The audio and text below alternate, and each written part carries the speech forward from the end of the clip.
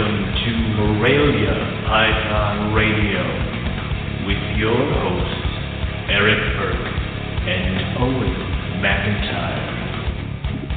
Good evening, everybody. Welcome to another episode of Morelia Python Radio. And tonight, we are joined by Rob Stone, who's going to come and hang out with us.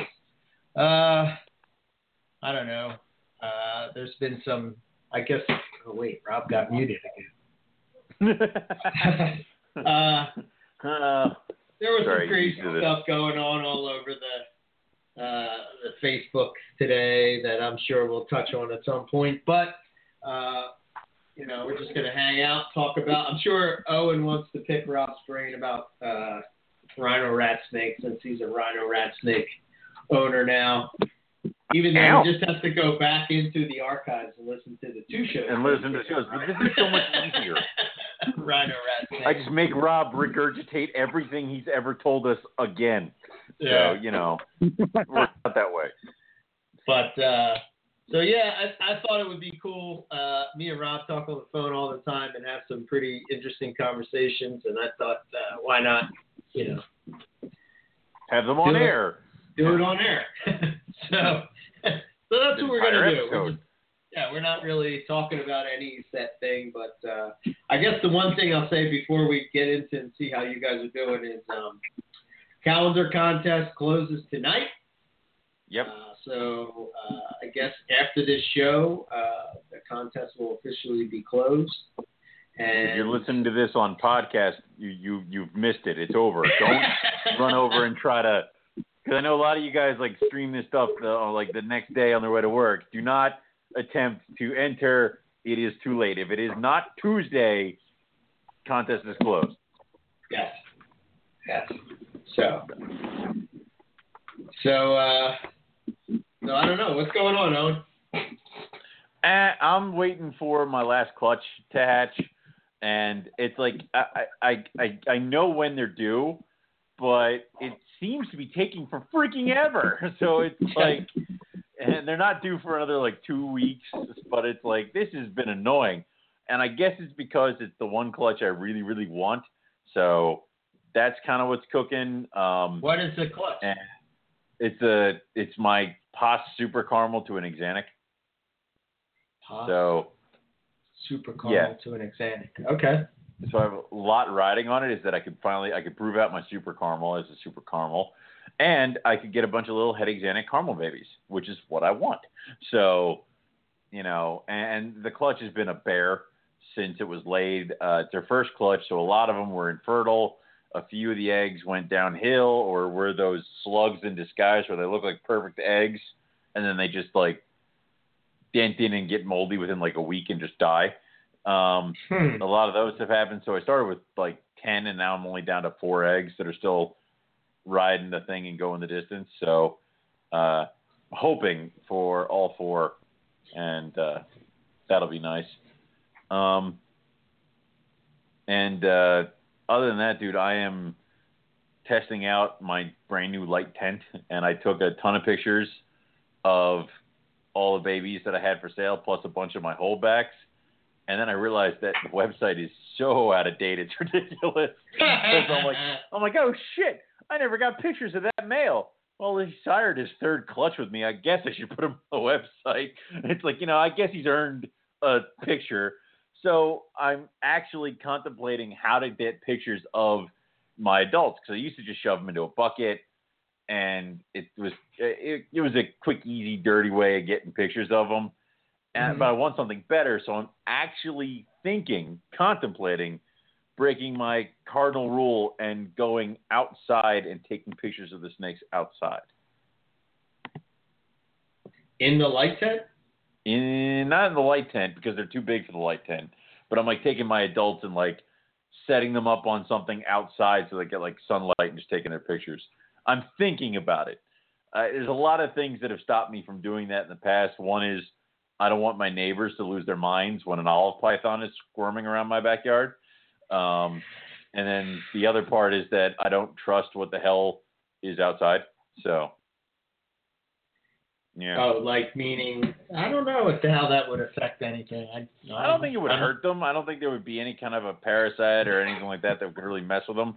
But I also know it's me, and I'd be like, oh, cool, it was a great shot. Let me put the camera, turn around, snake's gone. Then it'd be like, oh, shit. So, that's another thing that would happen. So I noticed that your backgrounds are white and mine is black. So I do that on purpose. I kind of figured as much. I don't want to copy you. So I'm like sitting there and I'm like, well, Eric does black. You can't do black. And this thing came with a bunch of different colors. And one of them is like red. And I'm like, well, I could do red. I don't know what that's going to do to the color of the animal. So I just went with white. So. Yeah. So that reminds me of a time long ago when I'm going to play a clip. No, Rob, what did you do? I'm going to play a clip only because. God damn it, because Rob's here and he showed you how to do it. This reminds me of the difference. I don't want to. Aren't they pretty pricey? Yeah. Depends on the size, but yeah, they can get up there too. It's one of those things that we just decided to do. Right. You're going to do it. Yeah, I try.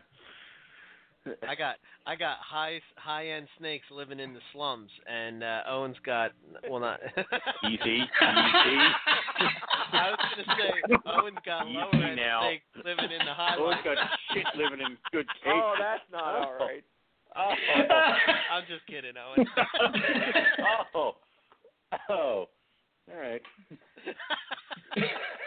Come on, man. You left yourself open. Nope. You knew that was coming.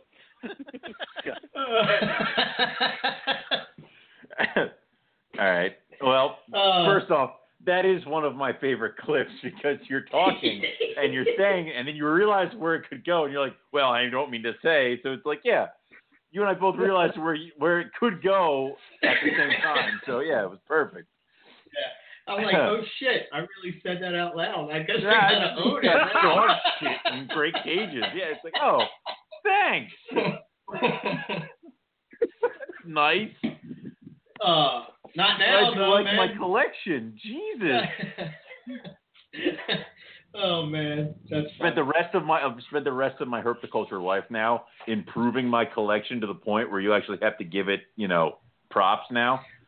Oh, dude, your collection's top notch. What are you talking about? I don't know. It's living in nice cages, but yeah. So I was wondering how I was going to fit that in, but the light. Oh, and it just went perfectly. You just rolled right into it. Yeah. Yeah. So I don't know. What do you want to talk about, fellas? I got a couple things on the list. At some point during this conversation, Rob, I wanted to pick your brain on how many mice you would need to make 200 babies a week. 200 babies a week? Okay. Yeah. Yeah. How many mice? Yeah, let me think about that a little bit.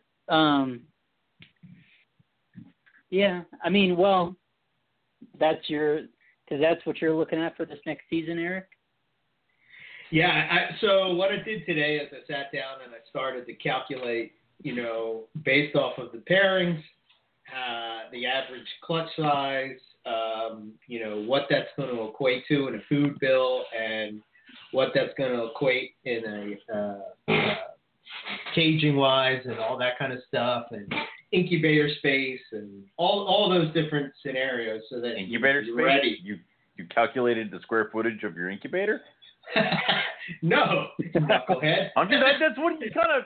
I'm like, he's like, I could fit several bins and the circumference of an egg. Like, how deep did we go here? He actually just put tennis balls in there to figure it out. Oh, that was even better. Yeah. So, the reason that I did is because if you have an incubator and you're going to have, say, 20 clutches and you don't have enough space for 20 clutches, then you're screwed. You know what I mean? So that's what I was looking at.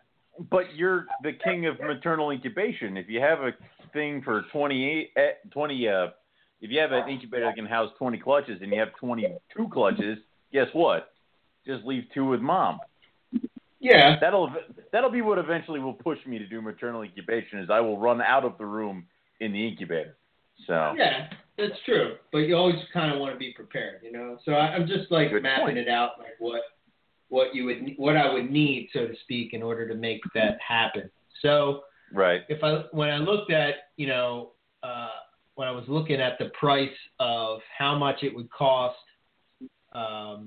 to like, and going off of the cost for rodents currently, you know, because I use hoppers. Mm-hmm. So trying to figure out, let me see if I can pull it up. Trying to figure out like what that would equate to as far as what I would need. To set up a breeding colony. Well, I mean, let's see. So if I had 350 babies, let's say, you know, you're looking at, you know, 350 somewhere between 200 and 350 hoppers a week. No, every Right. 2 weeks, because every 2 weeks, right? Right. So how many rodents would you need in order to, you know, make that happen? Sure.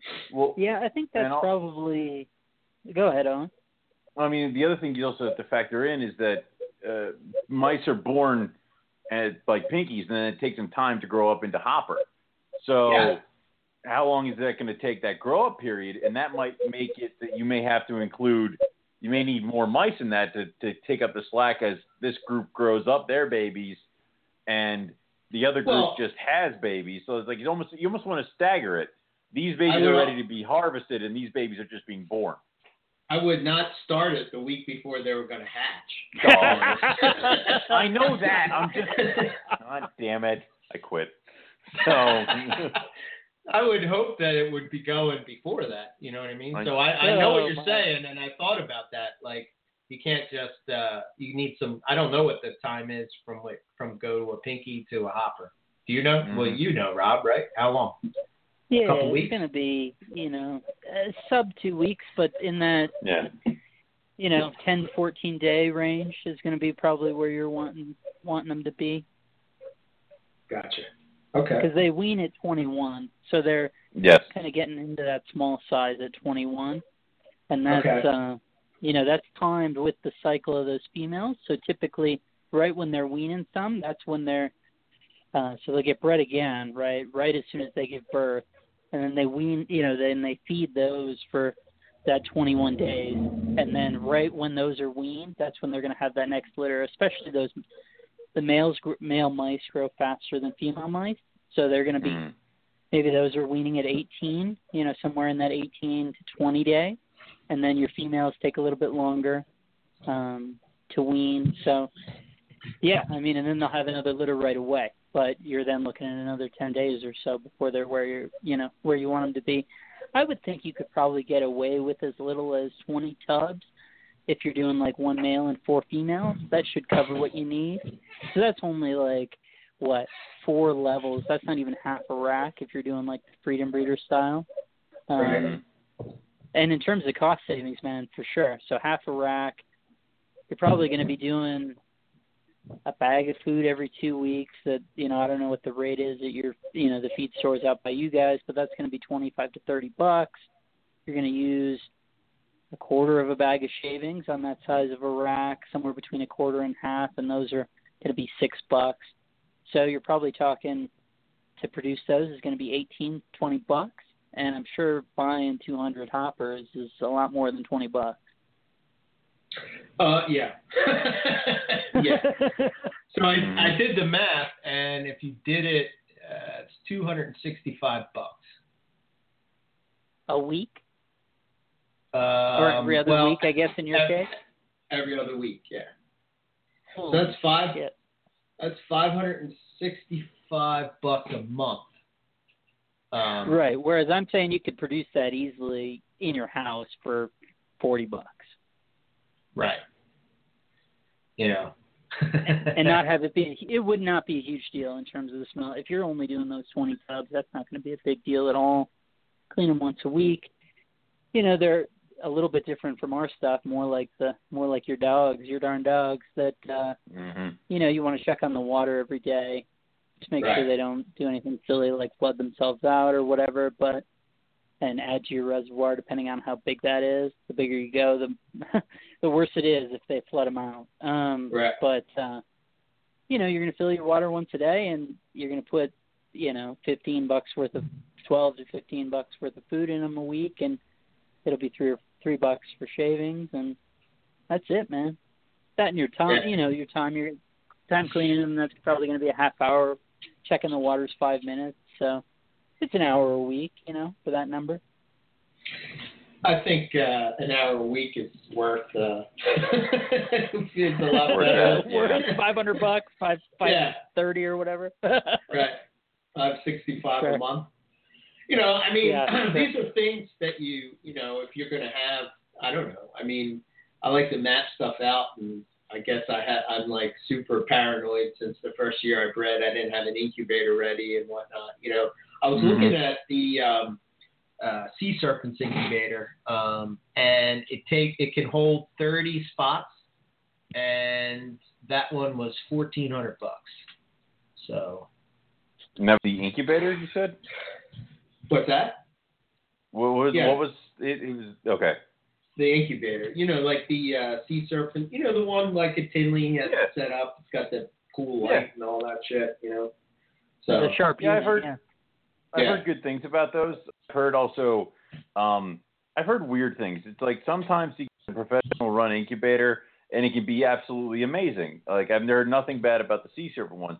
I have heard some stuff about other ones where like it doesn't like the heat doesn't disperse evenly, kind of thing, and that might just be one or two incubators that I've heard, and that's horror stories. But you can get that with a refrigerator built incubator as well. It's just knowing what you're looking at, and knowing what you're getting. So, but I haven't heard anything. I've heard nothing but good things for Sea Serpents. So yeah.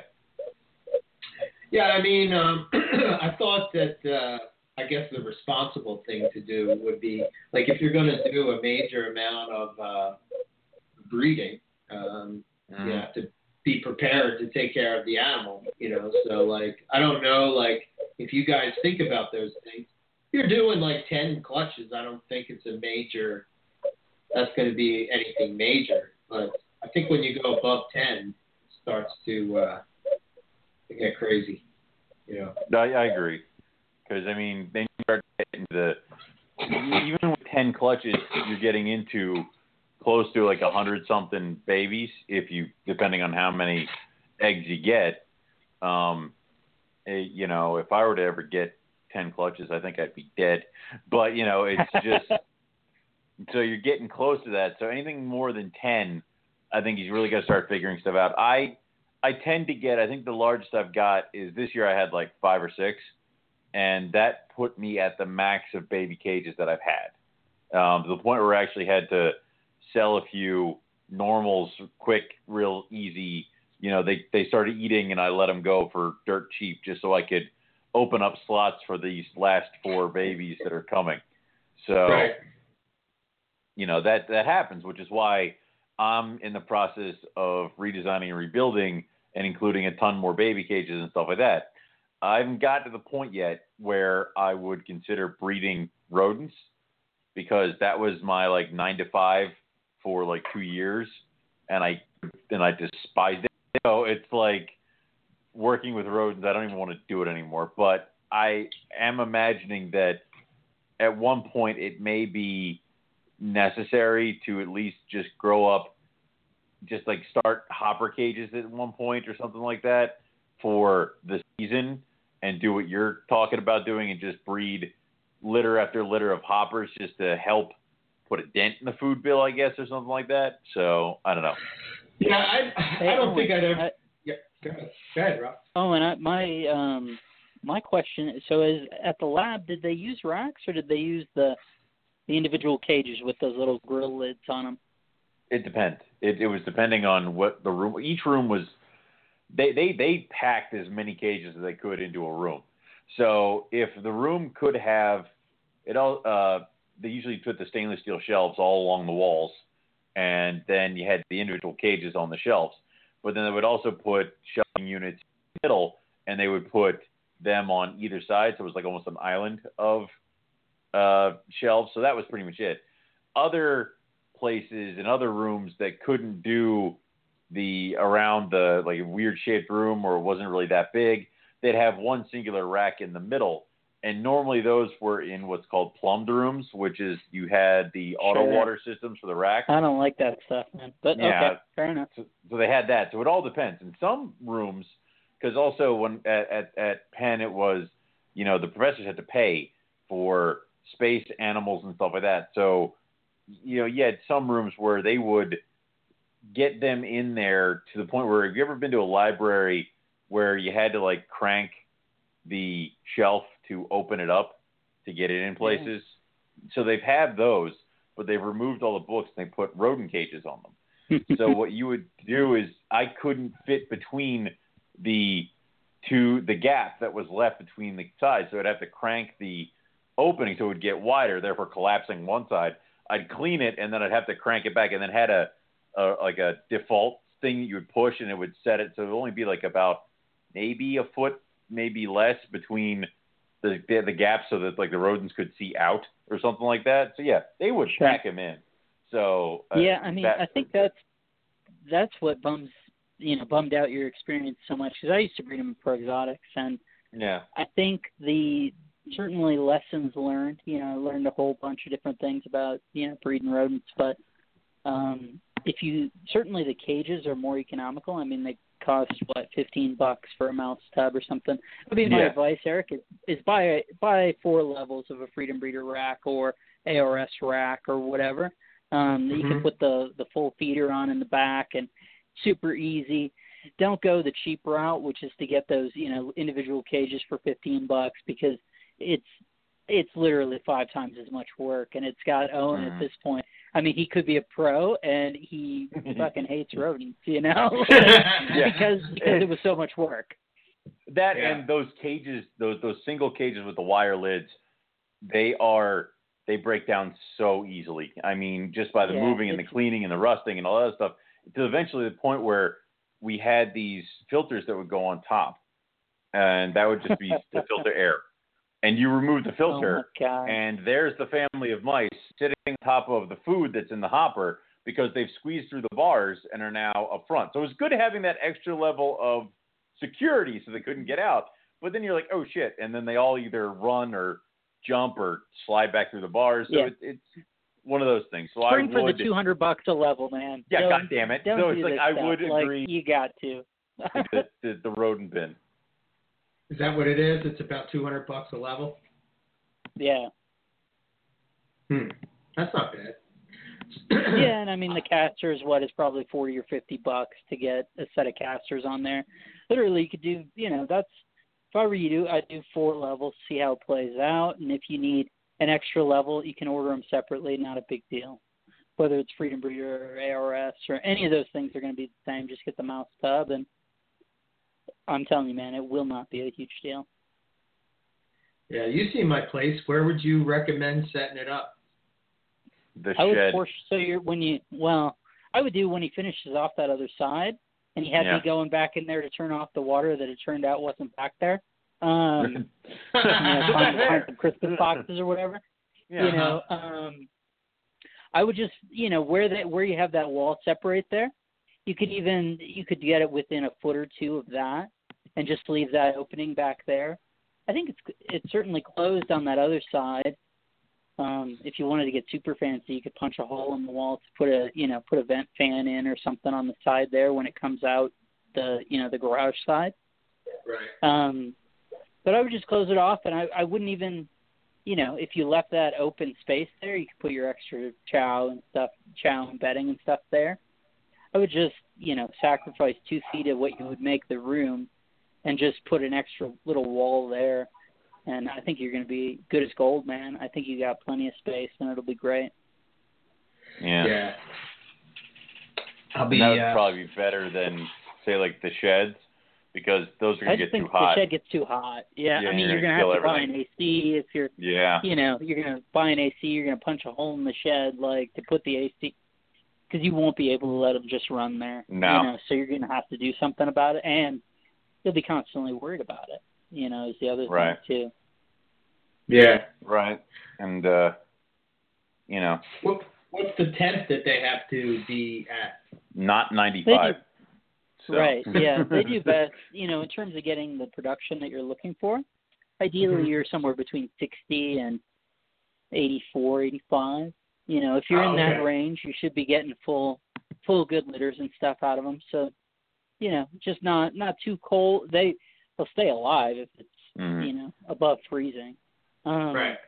But, yeah, you try and keep them, somewhere at least mid-50s, and they'll still keep producing. If you get much below that, then they just really, their fecundity shuts down. They'll still produce, but it'll be not even every 3 weeks. You might get into a 4 or 5 week deal, and if you got good mice, man, you can even on first litters get 12, 14, 16 babies depending on the line.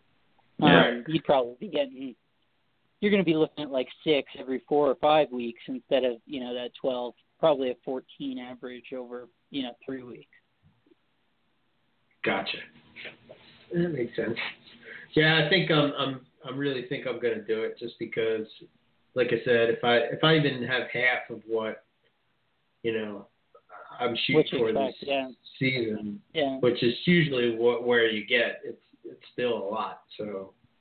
Yeah, no, and I think in terms of having, man, you've seen it with that one little baby, is just having a variety of things and if you're starting stuff on live, man, I think you'll have a great response, and they'll be saying, wow, man, this is so much easier. Yeah, no kidding. Yeah, well, I switched over to basically live, I guess it was a year ago. Yeah, it was the year that I had the albino zebra jags, so maybe it was 2 years ago. But, man, they were son of a bitch to get going, and it just happened that Matt, he gets rodents every Saturday. But even that is a little bit of a pain because, I don't want to inconvenience Matt. And then, he's got these rodents hanging out in his garage. And, sometimes our timing didn't work out. And, I wouldn't be getting them until Monday. And, you know what I mean? It was just And sure. Sizing, exact sizing is a problem. And sure. So, I mean, heck, dude, even if you're making your own and freezing them when they're the right size, that's, half the battle. Sure. Yeah. Where they're exactly where you want them, Just gas them and then freeze them and do that before you put them in a vacuum sealer. I can tell you that for sure. Yeah. You only make that mistake once. Yeah. Right? I don't mean putting live. the mouse in the microwave. You only make that. Yeah, don't. Freeze them first. That's my advice. Yeah. So, okay. So, yeah, that's kind of that was something that I had on the list to chat about. But now that we got that out of the way, so, Owen, I'm curious to hear your thoughts on this. Me and Rob kind of already talked about it. Okay. You know what I'm going to talk about. I'm prepped. I'm ready. Yeah. Go on. So there was a post. I guess it was in the Carpet Python discussion group. And then we talked about it on the chat. And basically, it's over in Europe, I believe, right? Mm-hmm. That's where these shows are. Yeah. The UK, IHS, UK. That they're no longer going to allow jags or spiders, ball pythons, to be sold. And there was a shows. leopard gecko too, but I have no idea what that one is. Yeah, leopard gecko. Yeah. Thank you. It's the same sort of ballpark. Yeah. Got it. So I don't know. Go ahead, Owen. All right. What are your thoughts? Well, I mean, it's weird because we lived through this crap, or at least I did, when the MP was just full of people trying to figure out what to do with jags. And it was like all the breeders that were breeding them at the time were all on MP, and they were all discussing, they were all talking about it. And, this one said, cull them all. This one said, oh, my jags don't have Nero. And this one's like, This is a real issue. Maybe with outbreeding, it'll stop. And it was all this stuff. And we kind of got to a point now where we've realized, and it's finally been hammered home, that every jag has it. It's not going to go away without crossing, and that they can live full and healthy lives with the Nero and not have a problem. Or they can do it every 3 minutes and totally lose and have a terrible quality of life. So it's kind of like I'm pleased at one end of my kind of weird animal thinking brain. And it's like, well, yeah, I mean, I could totally get that, is that they do have a neurological disorder and you don't want to sell it, and, you know, maybe you don't want it there, and having a jag going wonky in the middle of a show. I mean, we've all seen it, and I guess we're just more used to it than some other people. So I totally get it. Same thing goes with Spider and all that other stuff. The other part of me is like, well, wait, even if they show no signs of Nero, and even if, I mean, there's a lot of, jag has been mixed into a lot of animals. So you kind of got to figure that out too. It's not just like, oh, no pure coastal jags anymore. It is any jaguar and any spider. That's a lot of morphs and other things that will now be totally excluded from this particular show. Now, having said that, it is completely the showrunner's right to totally do this. So do I agree with it? I'm on the fence. I'm much more in the whole thing of that if people know what they're getting into with a jag, which, you know, that's your responsibility as a breeder to make sure that they do, it's really not that big of a deal. But then on the other hand is that nobody wants to see a wonky jag, and the show can do whatever the hell it wants. It could tell you, it could come out next week and say we're not going to allow any rainbow boas at the show. And anybody who's got a rainbow boa cannot bring to the show. And that is the show's prerogative. And if you don't like it, don't go to the show. So, yeah, that's kind of where I'm at. I mean, dude, I've had people that have bought jags from other people and have come to me saying that they didn't know it was going to do that stuff, or they were unaware. I've had people who will stand up on their soapbox at my table and tell me that their collection never includes jags because they feel it's unnatural and unhealthy, and we're terrible people for continuing to breed them. Meanwhile, they have no corn snakes. Sure. Thank you. Meanwhile, they're walking around with scaleless Texas rat snakes and a deli cup. So, you know, it's like, so again, there's tons of this stuff, and I would like, but it's also the prerogative of the breeder and the keeper and who wants to do what. That's their freaking decision. So if we start hacking away at things like, are we going to start banning albino alligators because when they get older they do go blind? You know, scaleless snakes, are they going to go out the door? There's a bunch of different stuff with that, which could theoretically, you could make the same argument for on the same basis of why you ban the jags. So I don't know. Again, show's prerogative. They can do whatever the hell they want. I went to a show once that actually told me that it was against the rules to allow anybody to touch any reptile. I could touch it, I could show it to you, and then when you bought it, I had to put it into a hard plastic container, and then you could take it home. Huh. Needless to say, I stopped doing that show. But it's okay. like, you know, I did it once and was like, this is bullshit. So it's like, so again. What was the purpose of that rule? Well, somebody the show before that one was holding a Papuan, and the Papuan took a chunk out of it, of the person. Wow. Gotcha. And then the show got sued. So that's usually how that stuff goes. You get hurt, Sam. Well, yeah, but it's like, what I don't understand is that a lot of shows just have a little piece of paper by the front door that says, by buying a ticket, you understand that you could get bit, scratched, and everything like that, and you're completely done. It doesn't matter. You automatically assume all this by buying a ticket. But, you know, sure. I've seen... Yeah, you'd think they'd have a good reliability waiver in place, but... Thank you. Well, who it's not knows like if I they do did this or not. for a living. But, yeah, it's not like I do this for a living and know what you should say, but it's like, but that's what they did, and that was the worst turnout of a show I've seen, and none of the vendors were pleased, so all sorts of stuff. But anyway, I mean, that being said, Eric's so high end, he won't let people touch his snakes anyway. But you know, you know what? When we're at Tinley and Eric like leaves the table, I open up all his bins and just poke every single one of his snakes with my unholy hands. So you know that's. But it's but here's the thing: is that this isn't a new thing, because doesn't Tinley Park not allow imported animals, or I think they do, but don't they try to dress it up as that it's not? They don't allow the big dealers or something like that. I don't know. I thought it was.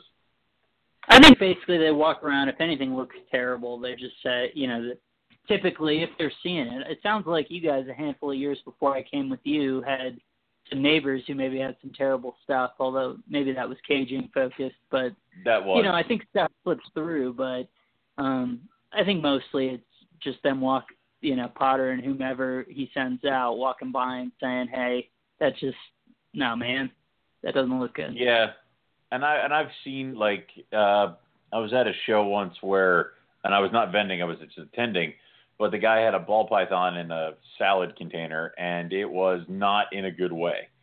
And at the point where potential customers are pointing out that this ball python is not in a good way. And he said, "Oh yeah, well, you know, it's just doing its thing." And he took it and he put it underneath the table. And I assume it died underneath the table. And I was at a large 3-day pet expo where they had an alligator that was not doing well either. And you unfortunately you see that stuff, and the only thing you can do is hope that they report it to the promoters, and you know, or call some other type of animal. Yeah, you hate to do that. I just hope that it, you know. Yeah. It's one of those things where it's a bummer for everybody, you know, not the least of which is the animal involved, you know. Yeah. But we're kind of getting into the place now where we're going to try to outrule or ban or exclude certain reptiles from things because of the wonkiness of it being a captive born and bred designer animal. So, yeah. Jags got here, and Jags have the wobble, so does Spider. But then again, like, are we going to start weighing in on scaleless animals, different types of albino animals? It's like, where does the argument go now from here? So I don't know. Because what would be kind of normal to me is about it. What's that? I'm saying normal to me is a Jag, but I don't have any scaleless animals because they freak me out and I don't like it. But somebody who does scaleless rat snakes might not like how a Jag corkscrews, and that might be freaky to him, so it's weird. So sure, no, I totally agree. I mean, I think that's what Eric and I were talking about earlier, where it was like, you know, I know you're you know, puts too fine a point on it, more so than I mean, but you don't like the scaleless stuff, but you obviously like Jag stuff. I'm probably, I guess, on the other end, I'm mostly a natural form kind of guy. Admittedly, I like the prettiest ones that we can find, you know, so that's maybe not slightly unnatural. But I think I don't mind the scaleless stuff just because it happens in a whole ton of different species. You know, we're talking about it, and I was saying, yeah, I'd probably be more likely, I don't have any of it either way, but I'd be more likely to have a scaleless corn or scaleless Everglades rat than I would be to have a Jag carpet python. But that, you know, that's just my taste. It's no different. You know, it's not a value judgment at all. And realistically, you know, he's probably in the middle, but we look at that, and I was telling him, I was like, well, yeah, I guess I theoretically would be more open to a scaleless corn snake unless they created it by breeding it to those scaleless Everglades rats. You know, I'm not sure if those were actually, if that gene popped up in corns or if they bred it to something else. And it's like, well, then I just wouldn't keep it because they had, you know, hybridized between an Everglades rat and a corn. I'd be fine with it being scaleless, but I wouldn't keep it because it was a hybrid, you know, hybridized, even if it was just whatever, you know, 6.75%, something like that. You know, we always talk about the 88% Jags, but it's like, even if you went a generation further and turned out it was a hybrid, well, then I'd be off the table. Whereas the scaleless, well, it's definitely a single gene mutation that we see in all sorts of species. So maybe that's not such a huge deal to me. But I totally understand, being fine with the Jag and not being happy with a scaleless thing. And we talked about it and said, well, I guess my biggest question mark with the Jags, the spiders, the Enigma leopard geckos, these sorts of things is I think at this point there's sort of, I guess, on the board, there was someone who was assuming that these snakes are in pain or these geckos are in pain. And there's just absolutely, as far as I know, no evidence for that. Are we just anthropomorphizing those animals and saying, well, it looks like he's corkscrewing. If I was doing that as a person, then I would feel uncomfortable. All these sorts of things. Is that what they're basing that upon? And if it is, it's like, well, that's silly. That doesn't mean anything. We genuinely don't know, and unfortunately, they can't communicate it to us. But I don't know. Yeah. That's basically what he and I came up with, and I think that's basically your take too. Is I don't know. The show has the right to do it. I think their biggest, the biggest issue that the poster was facing, or people who had those things and are in the UK. My understanding from the Post is that IHS basically runs all the shows in Britain. I guess they just have basically those 3 herp shows, and that's it. So if they're prohibiting that sale, that's a bigger deal than it would be here if, say, Repticon had the same thing. Well, you just say, okay, fine, but Repticon doesn't even do shows in PA or whatever it might be. Yeah. It would be, I could see where that could mess it up, because I'm sitting there and I'm thinking about, what my table would look like minus all Jags, and that's a lot of animals. I mean, that would pretty much knock me down to straight just caramel and normal coastal. So that would be a little weird. So it's one of those things, like you said, we don't know. I've seen Jags, or I've hatched Jags that couldn't even slither straight. They would just roll around the cage. And I did not allow them to go any further than, hatching and maybe their first sheds. And then if it didn't really correct itself, I don't want to let that out there. So, and also they couldn't really feed and all that other stuff. So I culled them. But when it comes down to other Jags, we have some that you never see them do the Nero unless they're in very, very high stressful situations. And the problem is that a show is a very stressful situation for an animal. So, of course, they're all going to Nero on you. I mean, it's just the way it is. And, again, it's everybody's comfort level, and it's everybody's. So, that's apparently the people who make the decisions just all agreed or all don't have the taste for Jags. So nothing you can really do about it, unfortunately. Sure. And I mean, it is something that happens. I was telling Eric that, I myself had a male cockside that had the same sort of a deal. And it was actually one of those missing pattern ones. This is not to say that all the missing pattern ones have this trait, but I do kind of wonder, as he and I were talking through it, I was thinking, hey, maybe this is actually the Jag gene just expressed in something that's only a red and then usually a black racing stripe critter. So that it doesn't have it doesn't take on the same look as a spider or a Jag, but it might actually be affecting that same gene in cockeye as it is, the Jag gene in carpets, just affecting the development of the neural crest. So I had some funky cockeye, and they were produced by my male funky cockeye that would, you kind of flip them over, and it takes them a long time to flip back over, and it's just sort of, has a willingness to be upside down that you don't typically see. All those sorts of things. And guess what? Half of his babies came out like that. Incomplete dominant gene. That sounds sort of an interesting question, But it happens in all this different stuff. I mean, obviously, it's a gene that we're seeing across different species with different either phenotypic expressions in terms of saying, whoa, there's a Jag carpet. That looks pretty cool. You got this pattern lightning. But in a cockeye, it might just be, there's a little bit of a reduction of the black on the neck there. And it's one thing to say, he and I then got into the whole difference, right, between kind of inbreeding depression associated with the Jag or with the granites and things versus this. And I said, well, I don't know. I saw clearly a genetic inheritance to what I was seeing. But at the same time, just like the rough scales, right? The cockeye, I think that was from 4, 5, 6 founder animals, right? That all went to Klaus. So it's a very small gene pool, and so if you have any deleterious trait, man, you're bringing that stuff together, and it's gonna pop up. So the point then becomes that you need to do what you're talking about, where if you see stuff that has a problem, that you do not, at a minimum, do not incorporate that into future breedings. But I was glad to at least test it out and see, and then, know what I had there, right? I have an adult male, and guess what? I started using different adult males. Yeah. I mean, I just gotta go for that stuff, but. Yeah, I agree with you guys. I mean, my biggest thing is, I've said this a million times, you vote with your dollar. So if you don't like the idea that a show is doing whatever, then just don't go, and if they make a decision, I guess if they lose money or whatever, that's on them. They'll have to make the call on whether or not that was the right call or not. I mean, I experience those kind of things all the time. You move something in a supermarket, and people are complaining, and then at that point, it's whether or not they want to continue to shop there or not.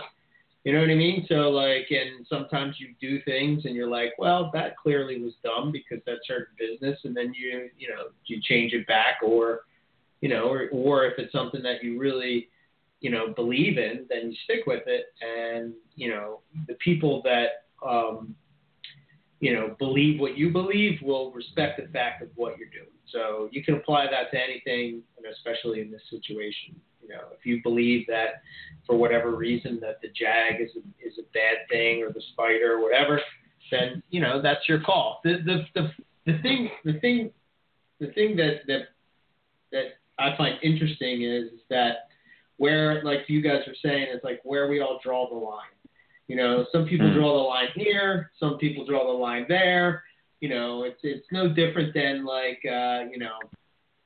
hybrids, or it's like, oh, I won't breed a green tree to a rough scale, but I'll breed a green tree that to a carpet, and that's okay. You know what I'm saying? It's like, okay, I don't follow. Your thinking doesn't make sense to me, because if you thought that this was okay, what is it about this one that you don't like? And then you have other people that they won't even cross, subspecies or anything like that, and that's fine too. I'm not saying I'm for or against it. People are going to do what they want to do, and I think there's room in the world for everybody. I think the main thing is that you just have to respect everybody's opinion. You may not agree with it, but you should respect it, because who knows? They may have some. I mean, for us to say that the jag, if it wasn't in the carpet python world, and that was just a ball python mutation, and they banned it, I bet you that the carpet people wouldn't be as up in arms about it. If that makes sense, you know what I'm saying? It does. I don't think that they would be caring as much. But the fact that it is a carpet python and a ball python, now all of a sudden it's sort of like, not that it gets a pass, but you have to admit that sometimes there's some jags that are pretty freaking wonky and should actually be blackhead food. I mean, I think somebody brought up the point of bulldogs and stuff like that, where these animals were bred and they have nothing but, bad conditions and, problems of some sort, and It's just like, you could pick any, people pick bulldogs, but you can say the same thing about German Shepherds. They usually have hip issues. Any of those big dogs usually have hip issues because they're bred to look a certain way. So, I don't know. I wonder if you breed something long enough that, that inbreeding and, at what point does it start to affect the mutation? So, like, Rob brought up the granite.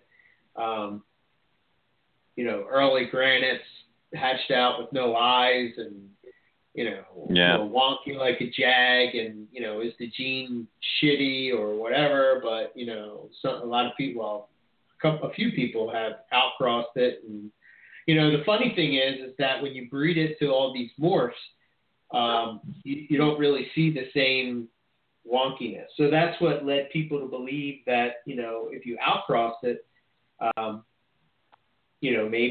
maybe there would be hope. And, apparently there is a little bit of hope. But I guess my question would be, and maybe one of you guys can answer this, like, if that happened with granites, what would stop it from happening in, say, rough scale pythons, or even like locality carpet pythons? So, like, let's take Brisbane.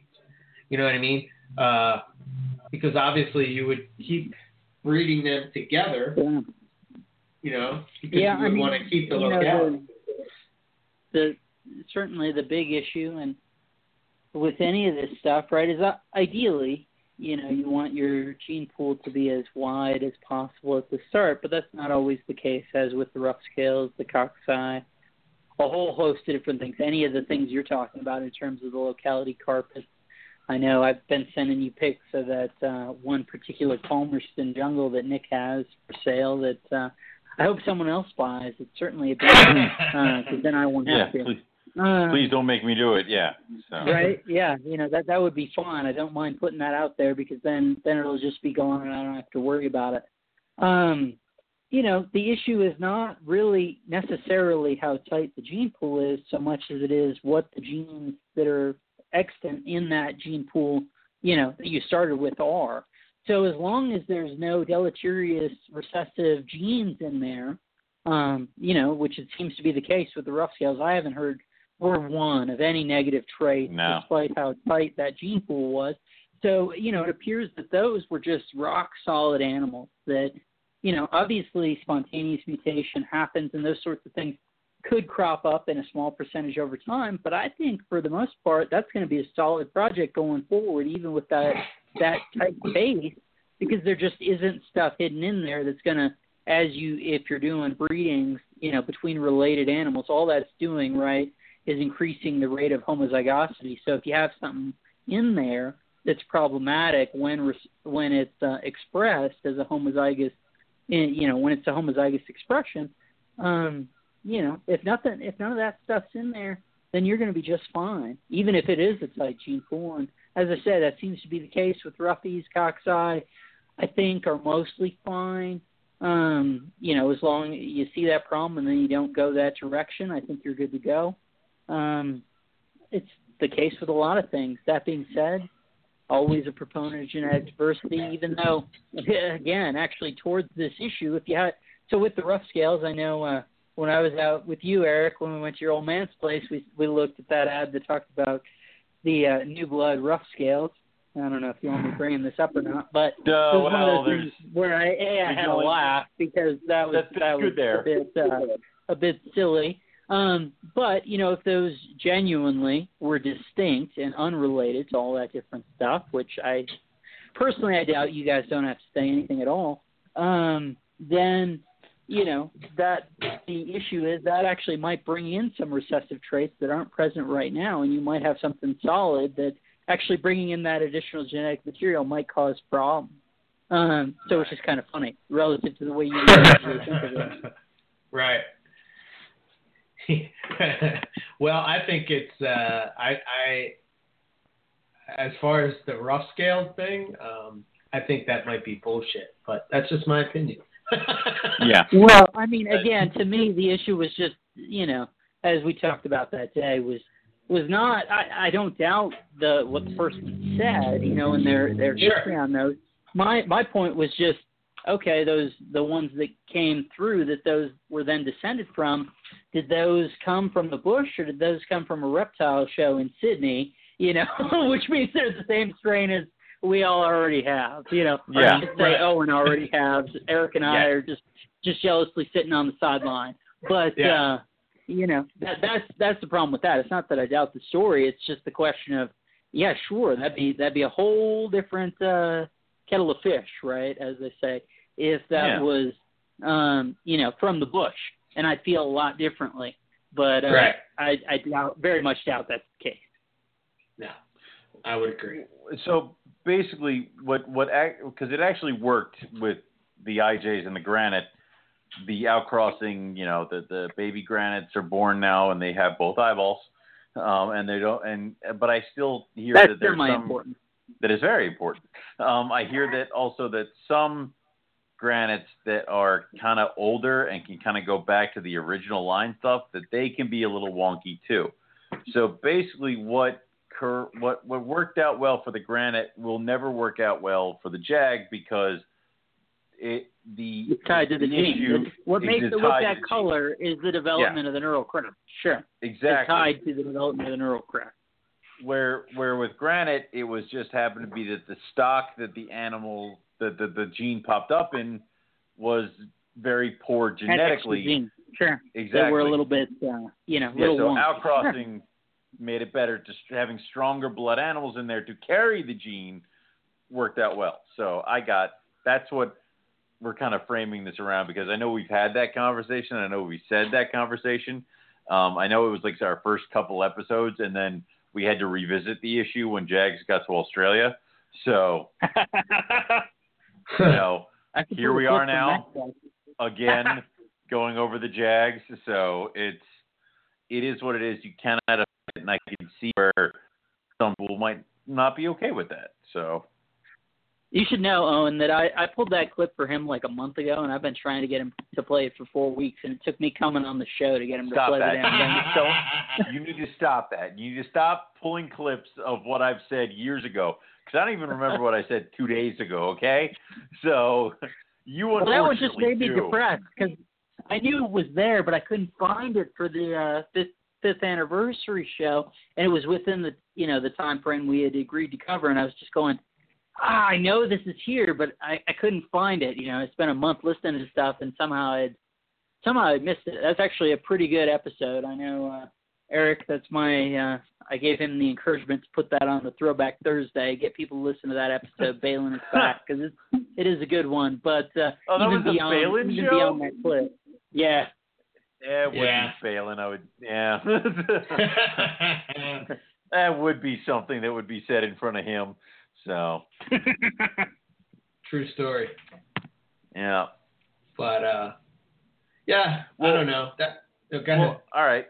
I will now bring you two into something that is going on in the Rogue Reptiles world that I have not yet made public, and it kind of has to do with what we're discussing currently.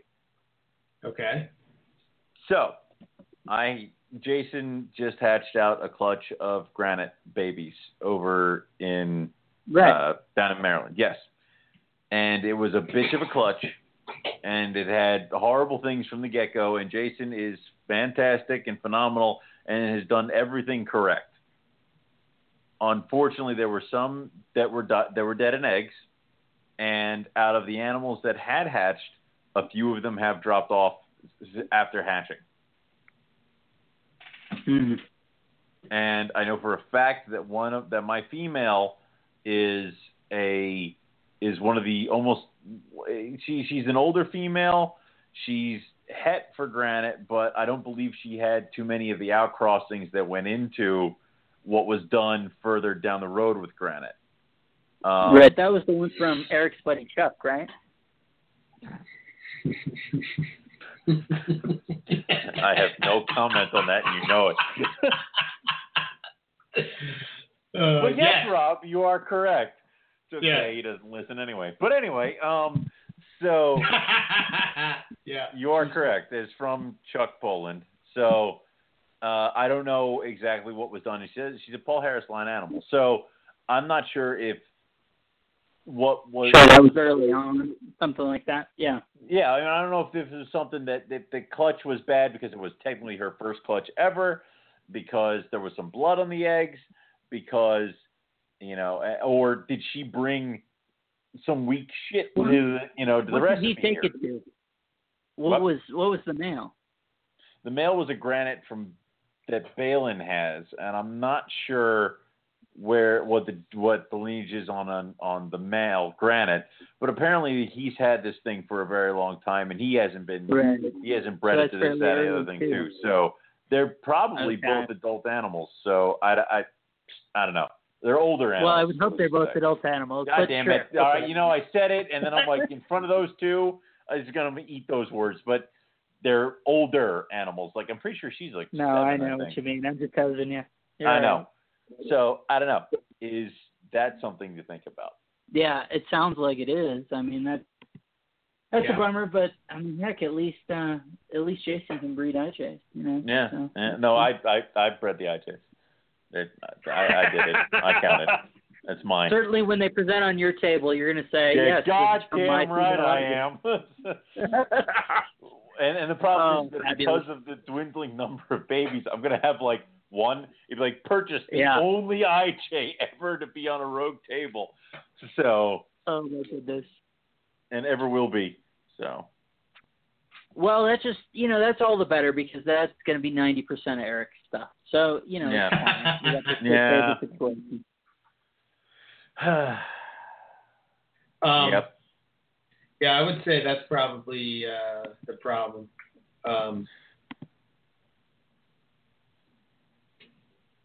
It is what it is, and you can't do anything about it, and it's unfortunate, sure. And I feel bad for Jason, who's putting all this work into this and crap like that, and he was excited. This is his first year producing granites, so it sucks for kind of like the both of us, but I feel worse for him. So it's kind of that thing. When it comes down to it, I mean, even those good babies, man. You pair those with a nice. Even if someone took a farm hatch baby and paired that up and made their own little project, that's not nothing. That's especially with the price point on those things at this point. I mean, heck, that's a cool little project. Right. So I don't know. I'm on the fence about it because then it's like keep breeding or still have the same result year after year or all this other stuff, and it's just like, again, is that who's responsible? Is it the boy, the girl? It's a bunch of stuff, or is this just 1 year fluke clutch? There was a bad clutch, weird eggs. Next year she's going to have a perfect bunch of pearly whites, and all the babies are going to come out fine. So, hey, quick question. Tony had a question. The granite male, was he bred with other females at any point? And if so, no idea. You have to ask Jason Balin. I have no clue. So from what you were saying, I'm going to say no. Yeah, I'm going to say no because I don't think that he's ever produced granites, right? No, he has not.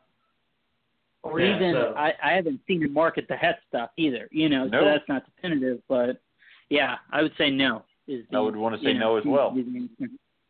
Which, if it's a first clutch for two animals that are on the older side and, you got some weak stuff in there, I would totally be like, yeah, this makes sense. So, I don't know. I can't remember what show it was on, but Ben talked about, it was right around when the Complete Carpet came out, so it had to be right around the beginning.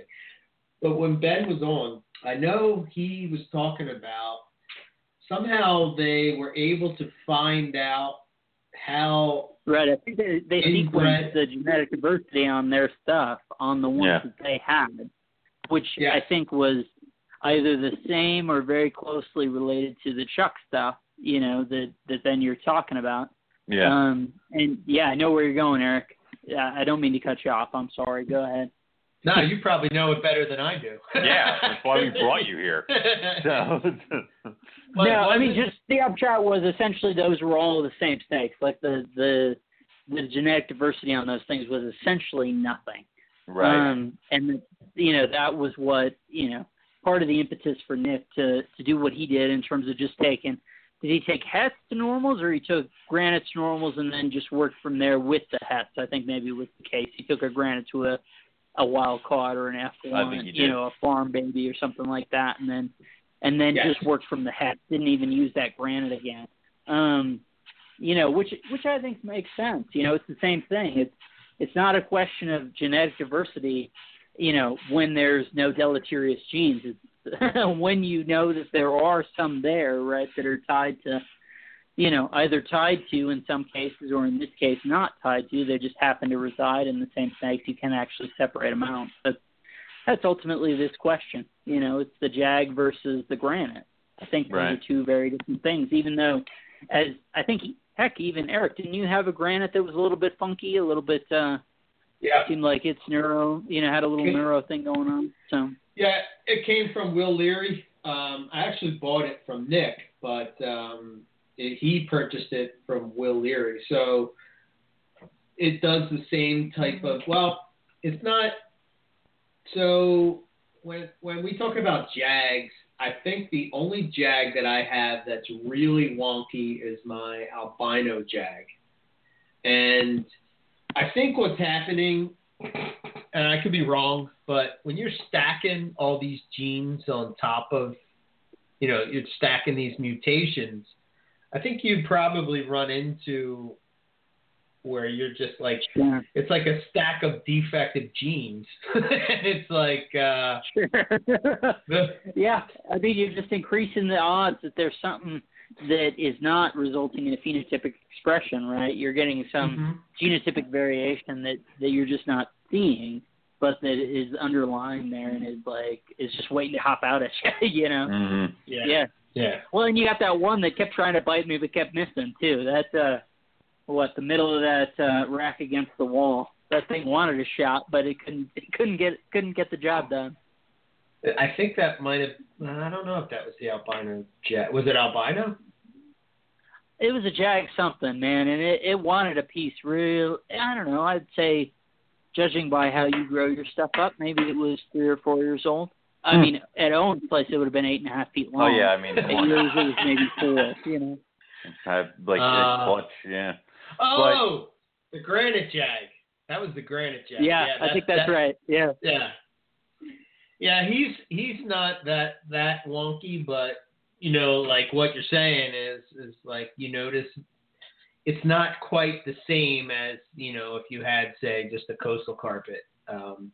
You definitely see. Coastal, I would have been bleeding like a stuck pig all over your room, man. Yeah, exactly. It would have nailed you, no problem. It would have gotten you right between the eyes. But, wouldn't you expect to see more wonkiness out of, say, early stage granite jags then? Because, nobody gave two shits about.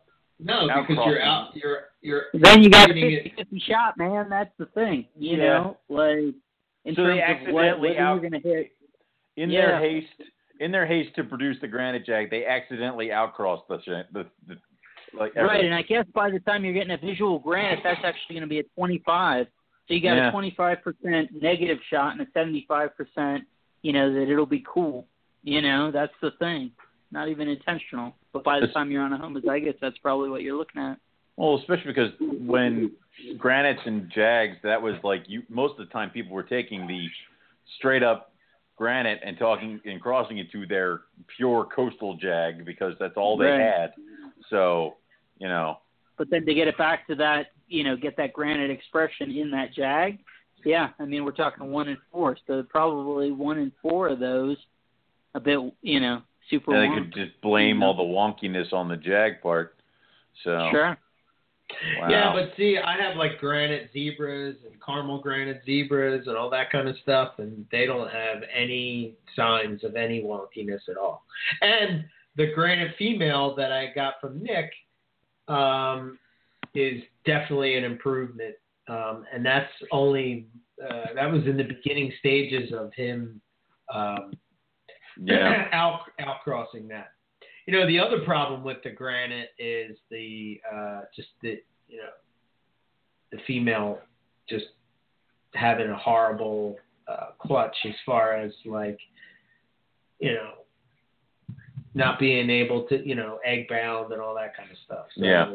I mean, I think that's just, again, that speaks to kind of things that we can't see, looking at the thing from the outside, but where you're probably seeing some, recessive genes that are, lead to reproductive weakness that, we're just not seeing. You know, it's not a color and pattern or even a size thing, and we just look at it and say, I mean, heck, dude, you see that in all sorts of things that aren't even genetic in terms of failure to thrive or failure to reproduce. And the contrast, right, where you have things that just always have good clutches, of always, you know, a large quantity of eggs relative to things, and you say, relative to the average, and you say, oh, okay, maybe that's maybe female offspring or even male offspring from that are things that you might want to hold back. Yeah. Yeah, I mean, we know Owen failed on that with Sophie, but whatever. That's just No, I didn't. No, I did not. I got one of her daughters back. Did you keep back. the female from that? Okay. Oh, did you buy it back?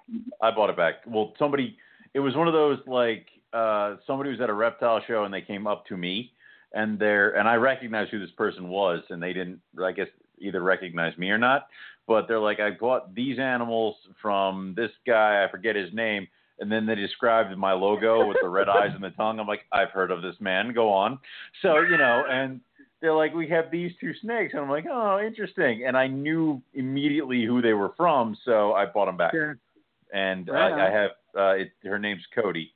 And she gave Eric and Chris Salemi a hell of a time because they were here for Carpet Fest. Yeah, they were here for Carpet Fest. And I'm like, just move her to another cage. And the two of them, they'd never handled a snake before because she's whipping around. They're trying to grab her. I'm like, oh, my God, it's a coastal that's a little bit bigger than an IJ, and you guys are useless, okay? So, you know. Sounds about right. It's not about it right. So I have her. I haven't bred her to anything, even though she is old enough. And she has definitely not got the size that Sophie did. But I didn't get Sophie until she was a much older animal. So, sure. I don't know. Yeah, I don't know what the hell I'm doing with her. So didn't you kept snakes very different back then? I mean, I did. I fed the shit out of them. So right. they're getting a jumbo rat every week. So. Which we all did. I mean, you know, as we, I don't know about you guys, but I'm speaking for myself. I mean, the way I teach snakes today is very different than the way I taught snakes a long time ago. You know. Yeah, I mean, the difference is that Owen's on radio for 5.5 years talking about it. I've learned. So we can make room for it. Well, also, when I was in college and I had like 5-6 animals, the rodent bill was not insanity. And, you know, everybody would be on one size and I would buy 2 bags of that size. And that would last me until the next reptile show, maybe even further down. It's only when I started breeding and, you know, producing and getting babies and needing all the different sizes of rodents and this, that, and the other thing. And, you know, realizing that they don't need to be 8 feet long or, you know, 7 feet long to do what they got to do. You know, it's 6 foot max. And they can have plenty of eggs. And maybe it's better to have 4 females that have eggs in the 10-15 range than have 1 female that has 52. So, you know, there's a lot of stuff. Right. Yeah, I mean, the other thing I was going to say as far as, you know, size and feeding animals the way that we, you know, used to, he's typing, I swear. I am not typing. I'm being very quiet. Damn it. It always distracts the shit out of me. I don't know why. It's like, and I just can't function. My brain shuts down. Anyway, what I was going to say is that, you know, for animals that are fed like that, their longevity is usually like you're looking at 10 years or so, as opposed to, you know, animals that are fed in a more, you know,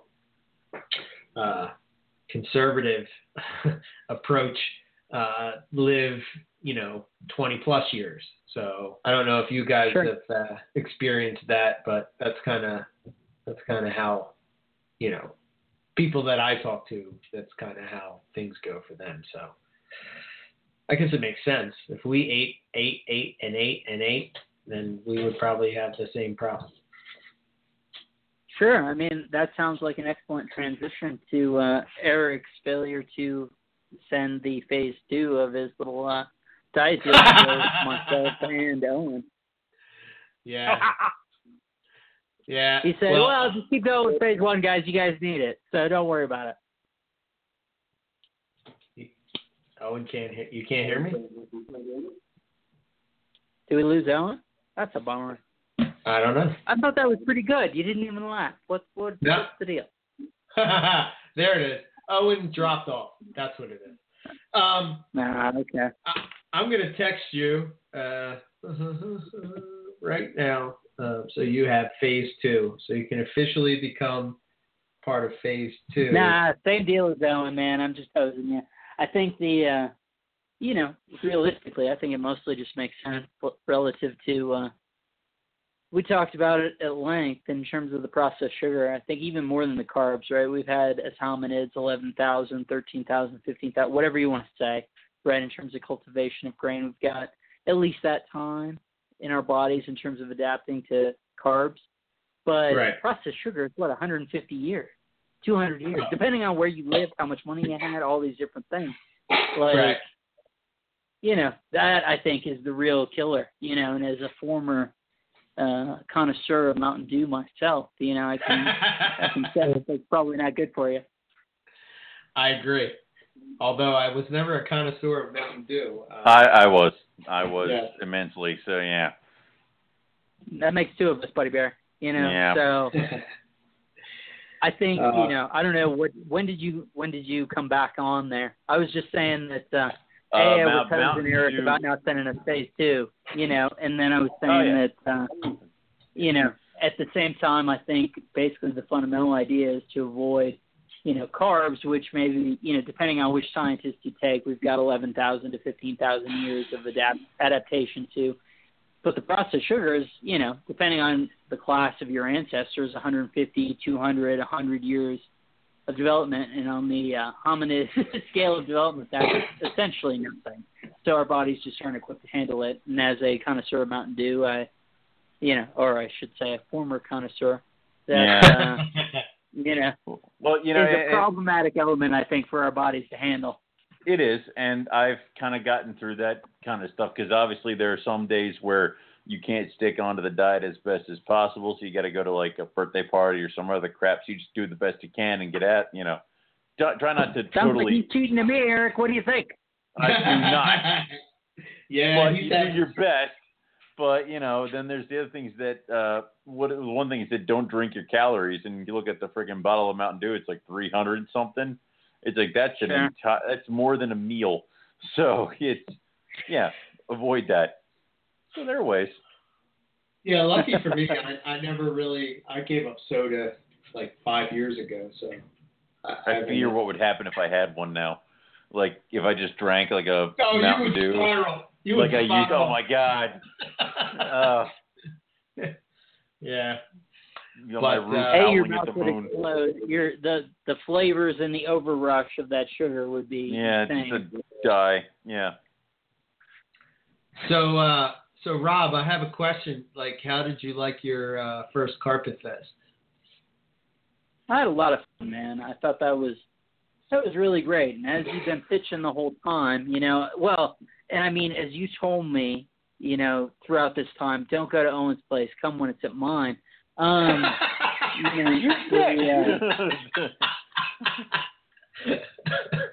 go to Owen's place. This place is trash. You see what you weren't supposed to say that out loud, man. Do you see his snakes? Don't come see Owen's trash collection in good cages. Yeah. Yeah. Oh my. So no, man, I thought it was great, and as you've been pitching that whole time, it was not certainly all the folks that I was talking to, and that's the same situation, similarly, but where it's like, hey man, I love all reptiles and amphibians, maybe some more than others, or at least I work with some more than others, but in terms of an interest, I love all of them, and that was, a common bond with everyone who was there, and that was really great. It's called Carpet Fest, and that's fine, that's appropriate, but at the same time, there were plenty of folks there that just were interested in all sorts of different things, right? We went to Philly Zoo. Thanks again to Jason Bell. You know, that was a great experience. And, you know, there, the highlight to me, Shinosaurus, maybe the, you know, the prehensile skinks, the Carusha, right? You know, those are probably the two things that stuck out to me the most. Those obviously are not carpet pythons. You know, I don't have any carpet pythons I like. Well, as I say, I'm a little amenable to that one Palmerston that Nick has posted. But other than that, you know, heck, man, that reduced pattern diamond that you got from Greg is certainly stole my heart. You know, that of all the things was my favorite. You know, I love that animal. Yeah. And heck, even Curtin's kids, you know, I thought we were gonna have a problem there. I thought they were gonna the one was gonna run off with it. I thought it was gonna be a situation, and you'd say, all right, buddy bear, owe me $2,500 at this point. Yeah. Yeah. Yeah. You open the cell, that makes you liable. All right, let's go. Yeah. You're holding it last, so you bought it. You touch it? No, what is it? You break it? You bought it? Yeah, you break it, you bought it. You touched it, you bought it. You know, like that's where I thought we were at. So, no, I had a great time. I had a great time out at your place, and it was a lot of fun. It was great, you know, going to the zoo with Chris, and you know, I think I hope he had a lot of fun. I know, you know, he likes the cat stuff more than the two of us do, and maybe that was a little bit disappointing. I think the coolest thing is, so we went to the zoo, you know, we checked that out, and even ignoring kind of the bias that you and I have, if not Chris, you know, I think the best part of the Philly Zoo is their herp stuff. That was my opinion. You know, I haven't been to a handful of places. I think that's legit true. Regardless of your interests, I think the herp stuff is the best, and we got to get a cool look at it, you know. Sure, yeah. Yeah, it was pretty neat to go behind the scenes, you know, having never done that at a zoo like that, you know. Yeah, no. Well, I mean, you guys got to come out to Denver. You know, we got, I know he hasn't called in yet. Maybe that's a guest for you guys, is James out at Denver. But you guys got to come check it out. Yeah, I would love absolutely. to. The problem is that if I go out to Colorado and I don't go see my sister in Aspen, she will kill me. So I will have to plan that. So I want to know, like, when we go out to Colorado and, you know, like Joe Rogan says, where he does that bit where he talks about where he eats the edible gummy bear. Stop it.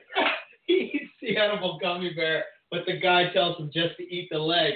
Just the leg, man. Just the leg.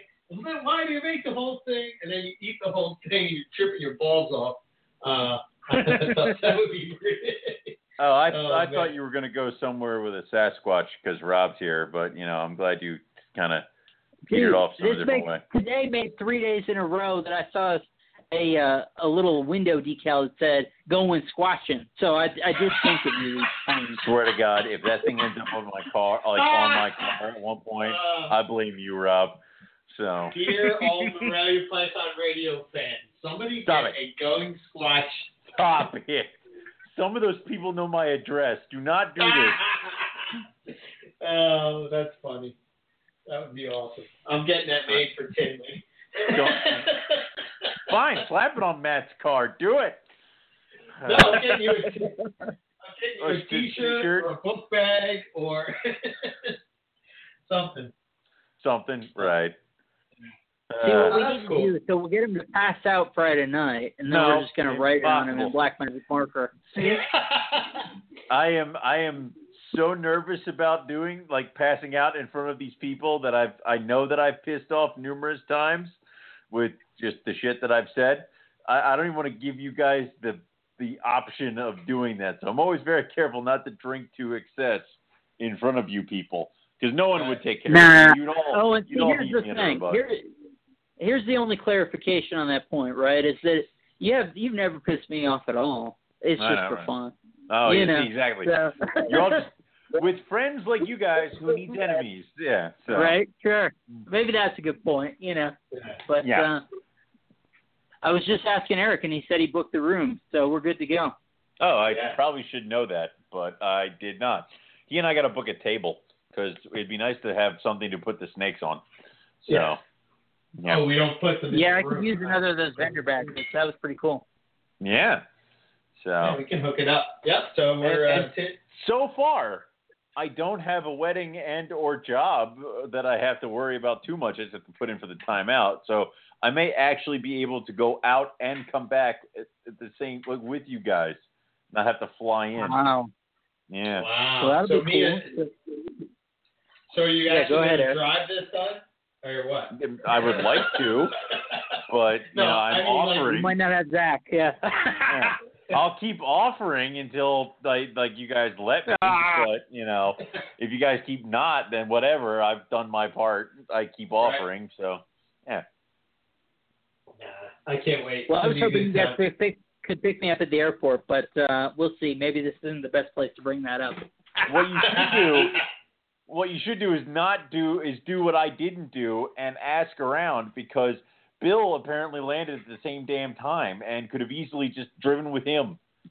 So you didn't clearly think that one through, man. I wasn't. First off, I rarely ever think anything through. Okay, I just kind of. Good point. Yeah. Somehow it's been working out so far. I'm 31 and I haven't died yet. So. Yeah. That's funny. So yeah, it should be a fun year for sure. I one of the things that we talked about, and the more and more that I think about it, the more and more I think it's probably the best idea that I was ever told was, when I was talking to Keith, he was talking about, making sure that you bring adults and such. So I think that's going to be key. But will we have the space on the table with your display, my display? Where are we going to put the adults? We'll figure it out. We'll figure That's not fair. You used my own thing against me, and now I got nothing for it. Exactly. That's not fair. So. Yeah, I think that's kind of important for people to, especially for all the people that are thinking about doing a show that. Obviously a lot of our listeners are carpet python enthusiasts. Mm-hmm. It's just, it's so hard to sell little drab brown snakes. And, I think with Tinley in particular, you have a lot of people that are coming in, that are just coming in to check things out, which I'm curious on your guys' thoughts. Like people walking through the door, right? Just coming in and maybe they're just looking around or whatnot. What do you think the percentage of people that actually buy something at that show for a pet? We had a few good. Well, here's the thing. It depends. If you're from the Illinois area, you very well could just be going in there for a pet. But if you've driven a good amount or flown to get to the show, you're buying it because you're a breeder. You think so? Or a hobbyist or something like that. You're buying it for a purpose. Again, if you're from the general area, then you very well could be going in there for a pet. So, right. I would tend to agree. I think to me, especially you, Eric, not to say that Owen snakes are low end, like you did in the previous clip, but, I think your principal interest is selling to folks who are, maybe working with other stuff and saying, hey, maybe carpet, whether it's a citrus tiger, head albinos, whatever it might be, saying, hey, here's a project, man. Here's something you can diversify what you're working with, get a little bit of a different look going on. I think that's mostly who you're selling to, but at the same time, I'm totally with you. I think having an adult that grab you in the ass sort of citrus tiger, if you had a citrus tiger, your best looking one, whether it's Dutch or whatever else, paired with, your best looking albino and said, hey man, we're combining these two lines of different things and this is what we're working towards.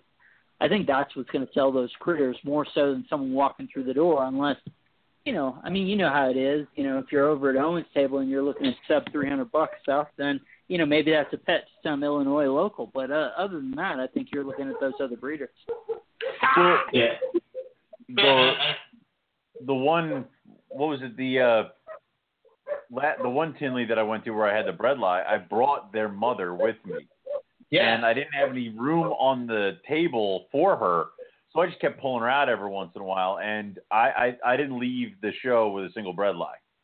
So yeah, they definitely help, especially because people who are like, I was interested in bread lie, I've never actually handled one, and I'm like, oh, here, and I pull out the mom, and they're like, I'm like, here, go to town. She ain't gonna hurt anybody, and she's huge, so people got the feel for that, and then they immediately scooped up the babies. So that's just how it goes. The parents do help, and I try to bring my adults to any show that I don't need the adult displays for. It's like if I'm selling larger animals or something like that, but and they definitely help sell their own babies. But Tinley Park, we can't just. I think we'd almost end up needing 2 tables to have your display, my display, and then adult displays. Well, we'll see. We can work that out. But I was just, for one, I can't even find adult displays. I don't know where you guys look, but I can't find anything. Mine came from a lab that used to make Crofab, which is the anti-venom for rattlesnakes. Yes. And the lab shut down, but the thing is that they were required to have a locking clear transport for the snakes from where they were milked to where they were kept. So all these acrylics ended up being sold when the lab went down, and I just got them through the zoo that I used to work for because somehow a bunch of them got donated to us, and I just bought them from the zoo. Okay. That's where mine came from. Howard has good-sized ones, and they are ARS. The cube. Yeah, I looked on their website. I didn't see anything, but I don't know. Maybe I have to look again. Those are nice, and then also there's a Facebook page that is clear acrylic designs or whatever. The guy builds towers and adult displays custom, and he has some good stuff. I need another tower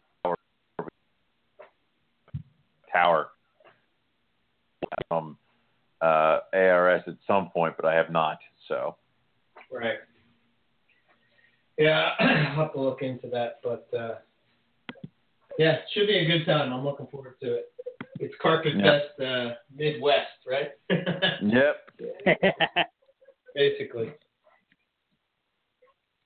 I tossed up that citrus tiger head albino that I got from you onto the NPR chat. So just to show off her very pretty colors and to talk you up. So. Oh, wow. Look at you. I know, right? She's very nice. Thank you. See, I have some good animals over here. It's about time. Got time, you dirtbag. Yeah.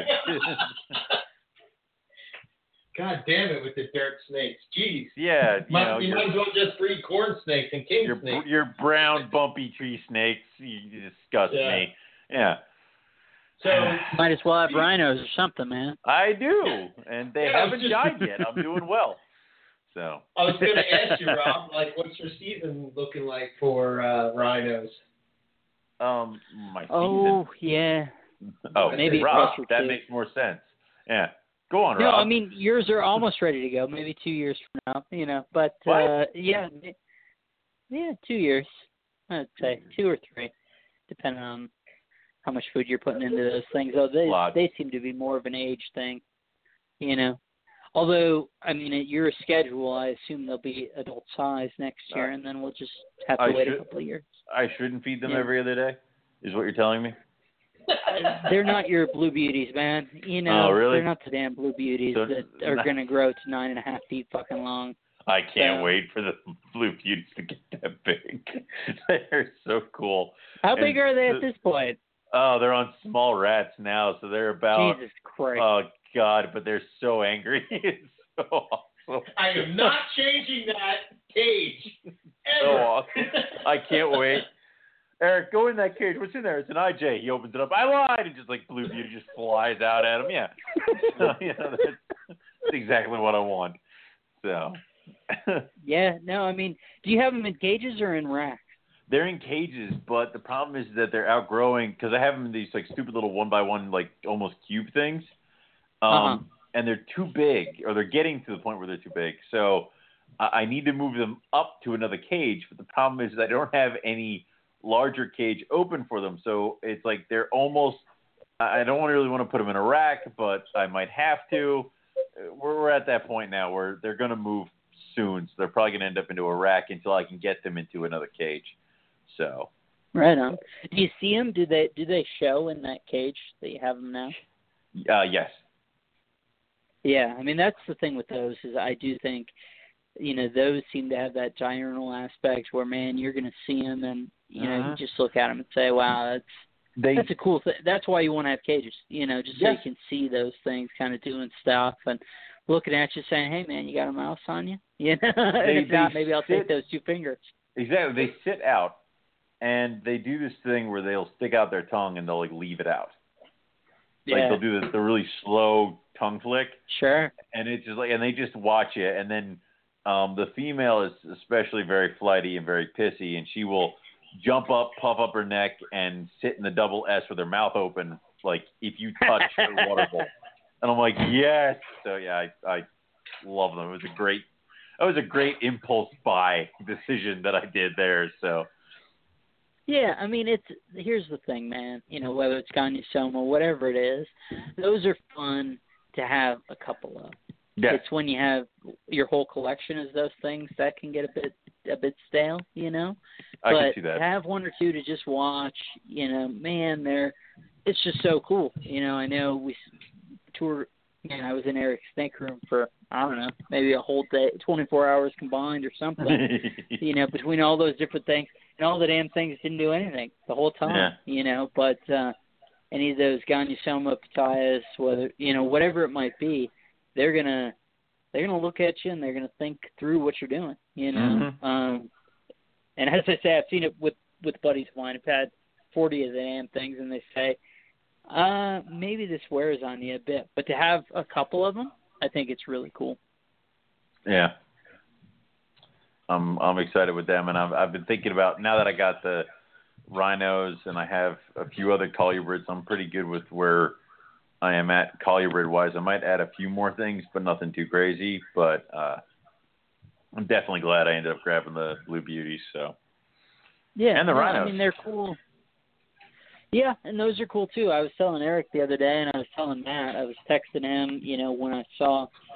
Because I looked through the weather in Tam Dao, Vietnam, which is the basically original collection locality on all that Russian stuff that then went to Tula and then to Klaus and then was fed here to the U.S. until we started getting some of these Chinese things, the southern Chinese ones. Man, they just have schizophrenic weather. One day, literally, it's 100 degrees. The next, it's 80. The next, it's 75. And then within, a month, it's 55, this sort of thing. Right. And I think that's why they're so hardy, is that it's schizophrenic weather, man, where literally they're just all over the map. You don't want to do them too cool. I've seen that. Don't keep them at 40 constant over the winter. That's a mistake. Maybe you want to go that 50, 55. 40, they come out a little bit neuro, as do rosy boas. But if you go that 50, 55, you should be cool enough to kick them in. And heck, man, I know people who've kept them at 78 year round and produce them. So I think they're just nails. There are certainly things. It's one of those things where, and trust me, man, I've learned far too many of these things, but there are clear mistakes you can make. But at the same time, there's a lot of open space, where you can just safely keep going, and Matt was talking to me about his room and his setup, and I was like, you know what, man, I looked at this weather, and I think you're probably fine. Certainly don't do any extra heat on them, but you're going to be just fine. And I was actually going to talk to you about that because I'm already planning, because right now the rhinos are in quarantine, which is cool because it allows me to do whatever the hell I want with them, and it's not affecting anybody else. Right, I was going to say, so that's your bedroom? Is that no, right? It's actually my office. Not Jim's bedroom? That was my second guess and my hope, fingers crossed, literally. It is next door to Jim's bedroom, and he's not allowed in the office because he went in there once and was mystified because there are Nile monitors, a giant Macklot's python, and rhino rat snakes right now in quarantine. So he knows not to go into that room anymore. But what I have coming for the rhinos is actually purchased a arboreal rack system. Okay. So it's deep bins and stuff like that, and I was going to keep them in that because it kind of would give me a little bit more headroom. They're obviously way too small for that yet. They'll eventually grow up into those bins, though. But right, what's the size of that tub? Like, is it like a 15 quart or something? Well, that's the other thing is I have a 15 quart rack coming as well. That's another 3-slot 15. The arboreal rack, it's like more like a 30 something. It's the bigger bins. It's made for basically it's for adult. Yeah, it's for adult green tree pythons. This damn thing. So that is what I would like to eventually keep them in when they're adults. But for right now, I'm going to move because right now they're in 6 quarts. I would probably move them into the 15s when they break quarantine. Yeah, I mean, I think that 15 is fine. To be honest with you, man, I mean, well, shit, it's the same advice as always, right? Where it's like, if the thing will eat in that biggest tub that you would prefer to keep it in, you know, fine. Leave it be. Fine. Yeah. Who cares? You know, like as long as the thing's comfy enough to eat, you're good, man. It doesn't matter. You know, so you could try the 30s, and as long as they take food, run with it. You know, looking at the size of those things, sure. I mean, that's the fun thing about them. You could keep them in that 6 quart. You could keep them in 6 quart for another year if you really felt like it. You know, at the same time, you could pop them into that 30, and I think they'd be just fine. That's just the way they are. You know. Yeah, and I mean, they definitely are. They won't take food off tongs. Okay. Are you leaving it in there? Oh yeah, and they immediately it's gone. Like I leave it in there, I come back an hour later, it's gone. So eventually they'll reach an aggro point, man, where then I probably would do the 15s, that being the case. Yeah. But man, eventually they'll reach an aggro point where you pop them in that 30, even if they seem still a bit small for it, and they're gonna come for that food like you wouldn't believe. Yeah, I figure they will. It's gonna be intense, man. That being said, once you pull them, they're fine. You know, unlike the Blue Beauties or Coxeye or any of that porphyry stuff, like, man, they're not going to bite the hand that holds them. You know, that's good. They don't. You know, they're totally chill. So it's just that initial response, dude. And as long as you don't get bit, you know, I mean, you get bit in that initial response and they tag a finger, they'll chew it down to your hand, no doubt. But you know, if you avoid that, you're cool. Yeah. So I will keep you informed of how we're doing with all those stuff. But so far, I love them. So you got a pair, right, or a trio? A trio. Yeah, I mean they're cool snakes, man. I think you'll really enjoy them. They're, you know, I think the reason maybe folks get a little stale on them is just supposedly they're adults that have stayed gray. I've never seen it, never seen a picture, never seen nothing. Yeah. Supposedly can happen. You know, seeing recollections of it in literature from 15 years ago saying, hey, I found a gray adult. But I've never seen any confirmation of that. But other than that, man, they're green snakes with varying shades of white and blues and yellows and, you know, these sorts of things. And they're pretty hardy snakes. But, I mean, that was my mistake with them. It's just, you know, eventually you start producing so many. And as with anything, whether it's Paradura Misobe or whatever it might be, you know, you hatch enough of them and you kind of say, okay, maybe I'll get those pied Persian rats or whatever, you know, all these different things and say, let me try that stuff. And then, you know, 4 years down the road, you wind up saying, well, the thing I loved all along was those rhinos, but now I don't have as many holdbacks as I would like, you know. So I certainly understand, and I think you'll like them a lot, man. They are, especially once they're feeding, they're cool little critters. And they're not even as easy as the damn Dominicans that you can just feed lizards to. These things, I think Terry's hit it with the tadpoles, but I don't have a bunch of fucking tadpoles to feed them, man. Yeah. The hell is that's apparently what they're feeding the dragon snakes that are in the country is tadpoles. Right, so I've been pitching this, so I'm getting a Matthias from a buddy of mine. It's actually the same guy who used your little cart deal at Tinley. I'm trying to get to come on the show, but got it. And I think he had one for quite a while, and then he was telling me about basically the Euro stuff that they were doing and all those things. So I'm still working that show for you to try and get it on so you can ask them all about the dang Xenodermis that you want, you know. But yeah, I think from what he was telling me, they're basically keeping them like dark frogs, you know. So you want to have a moving water source, keep them going in a naturalistic sort of enclosure. Upshot, you, me, Eric, I don't think they're in our league, Buddy Bear. You know, it's not necessarily our game, but they're a cool little snake, and I agree. I think tadpoles, he was saying, fish, he was saying. I want to the fish, maybe not. That's kind of my recollection at this point, but I'm not 100%.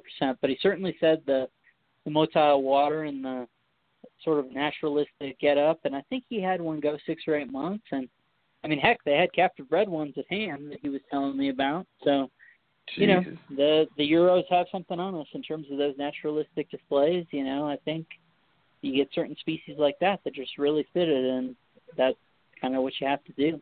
You know. Yeah. I don't want to be the guy responsible for killing the only like dragon snakes in the country, so I will not do it out of sheer terror. So. Well, good news is I don't think they're the only ones. Even Thank if they God. seem like the only ones, I don't think they're the only ones. But bad news is I think you and me, we would kill them. So, you know, at least as presently constituted. So, you know, good news, bad news. But, yeah, man, no, I'm with you. And they are a crazy-looking critter, aren't they? So cool. Yeah. Something about me and armor-plated snakes, apparently. So I don't know. Right? You and the damn rough scales, you and these things. I have a problem. Yep. Oh my! But no, they're cool. What's your rough scale situation? We got 2.2. The older ones, I'm not entirely sure because my male got pretty roughed up when he had that whole mouth abscess. So sure, yeah. For right now, I'm not even pushing him through anything, and he is a so every once in a while feeder. But coming at the back end, the other 2 little ones that I got from Dave, they will, I swear to God, they'd eat a paper towel if I folded it to make it look like a mouse. So they are just packing on weight and packing on food. The problem is that I have them at Andrews right now. So I'm like, please, God, just don't feed them like crazy. And I'm like, holy shit, look how big they got. I'm like, stop it. So, right. I don't know. No, I have no doubt that he's feeding them, you know, chunks of large rat at this point. God, you know, it's horrible. That sounds about right. Yeah, so they're doing fantastic. They're doing great. I am hoping to have everybody home in August because once quarantine clears, I can bring everybody back here. And I'm in the process right now of redoing the snake room. And one of the things I'm redoing is I'm building some kind of almost like having 2 arboreal cubes next to each other, but it's going to be one single cage with a sliding divider. And that's where I'm going to put the roughies in, or at least the one pair of them in that. And then the younger pair will just kind of go in a different rack system or something like that until they get bigger. So whatever they fit, sure. Exactly. That's what we're looking at right now.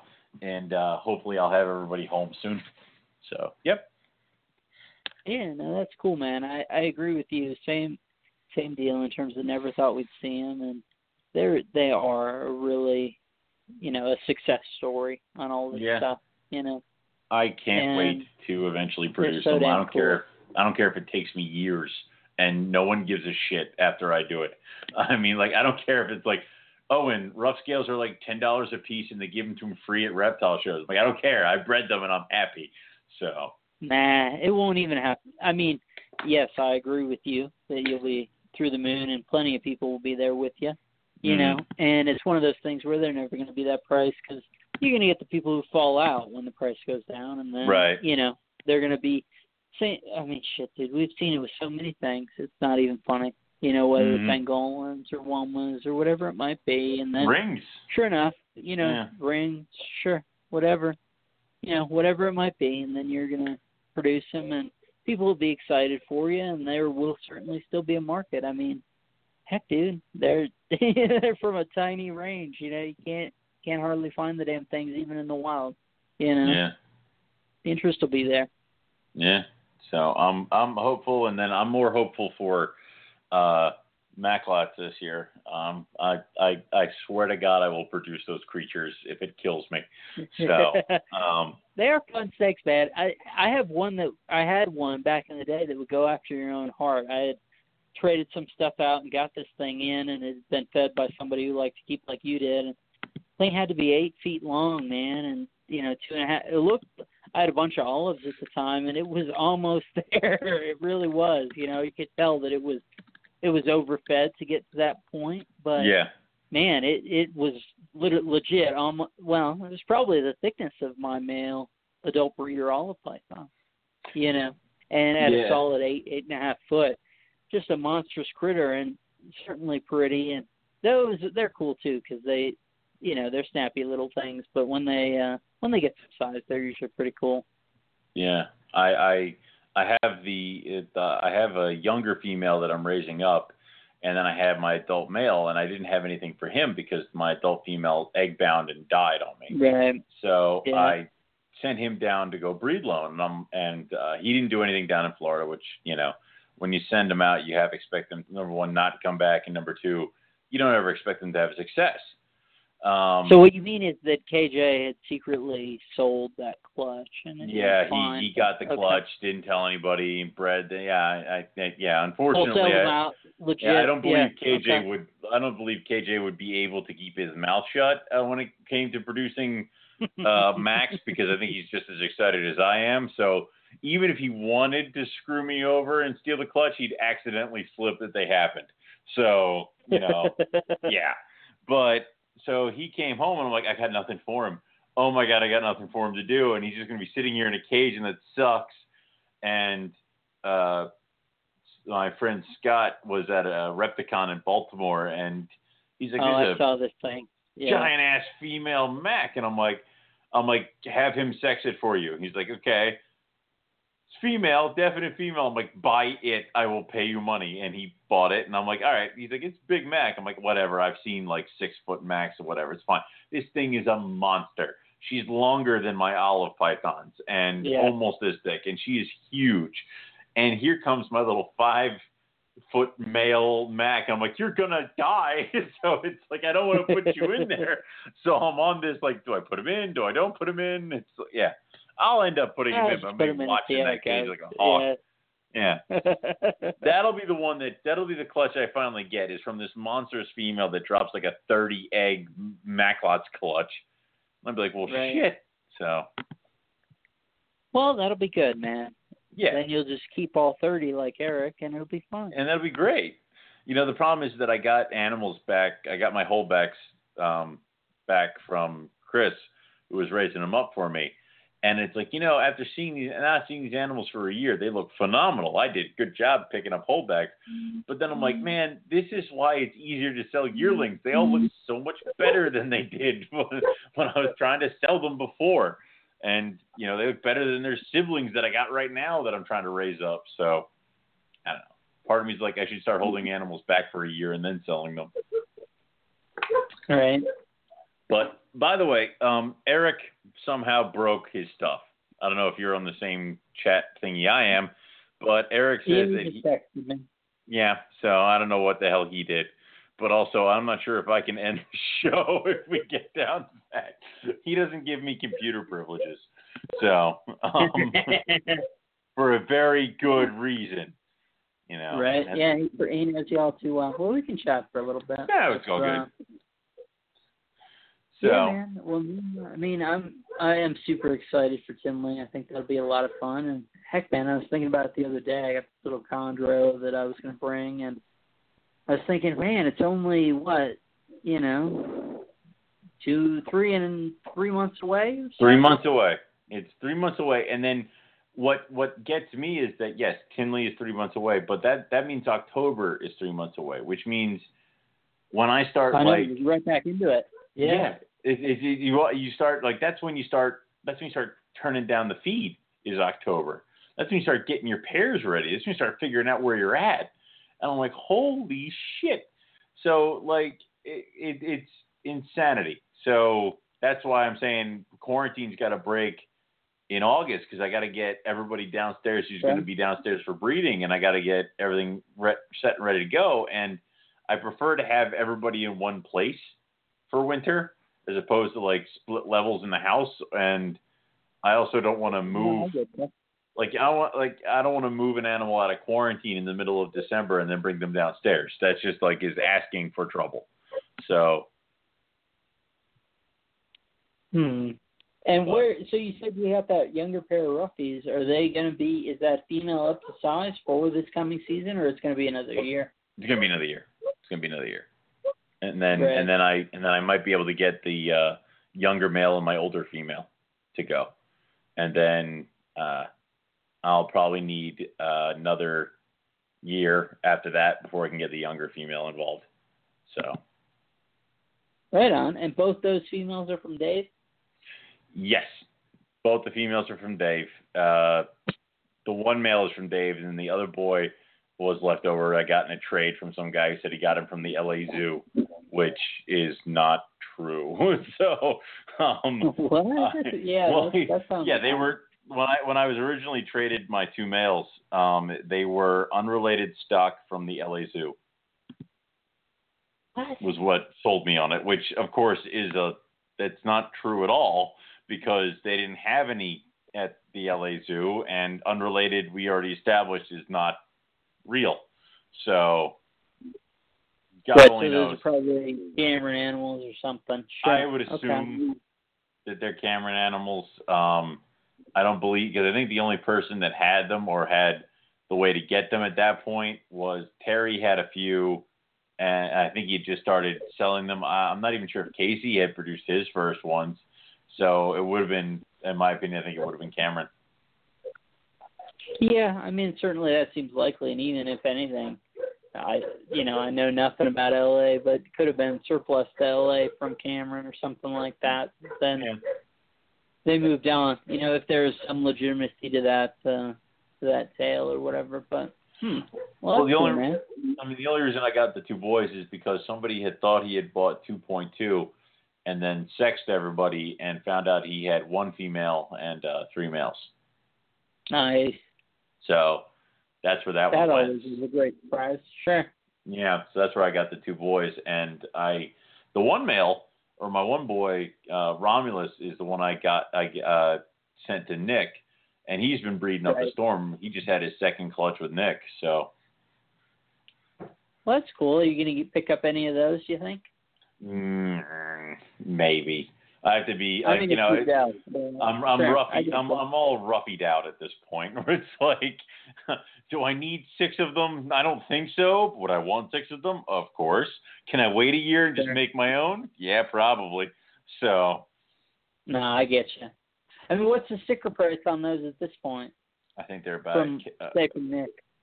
I think they're about $1,000 each now. Is what I see them. Was what they went for last year. Yeah, I mean that's not nothing for sure. Yeah,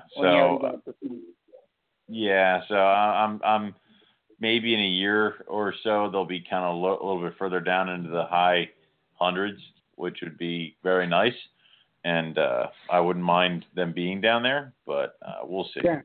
We shall see. What's going on with your Dominicans? I hope nothing. I hope nothing. Actually, the male breeds with the females every year. He breeds like crazy. And last year he bred my one female, Rosie, numerous times. And then one day I opened the bin and she had miscarried the litter. So it looked like a horror movie. It was, stuff everywhere. Sure. This year I actually have another female that belongs to a friend of mine, and it's here so that I can breed my male to both those females because I apparently enjoy torturing myself.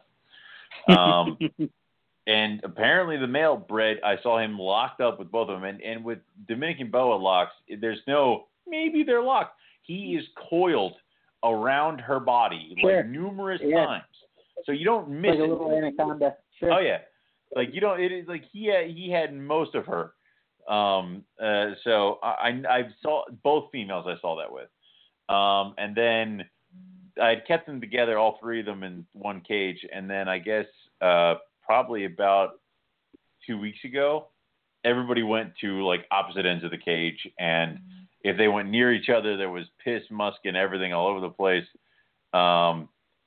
And so I decided everybody needed to be separated. So I took the smaller female and my male, and I put them in a 41 bin, and I let the larger female stay in the cage. And everybody's doing good. The larger female has refused food the past 3 times. So, and she's kind of the one like I can handle my Dominicans except for her. If I touch her, then like disgusting stuff starts oozing out the back of her. So I try not to handle her.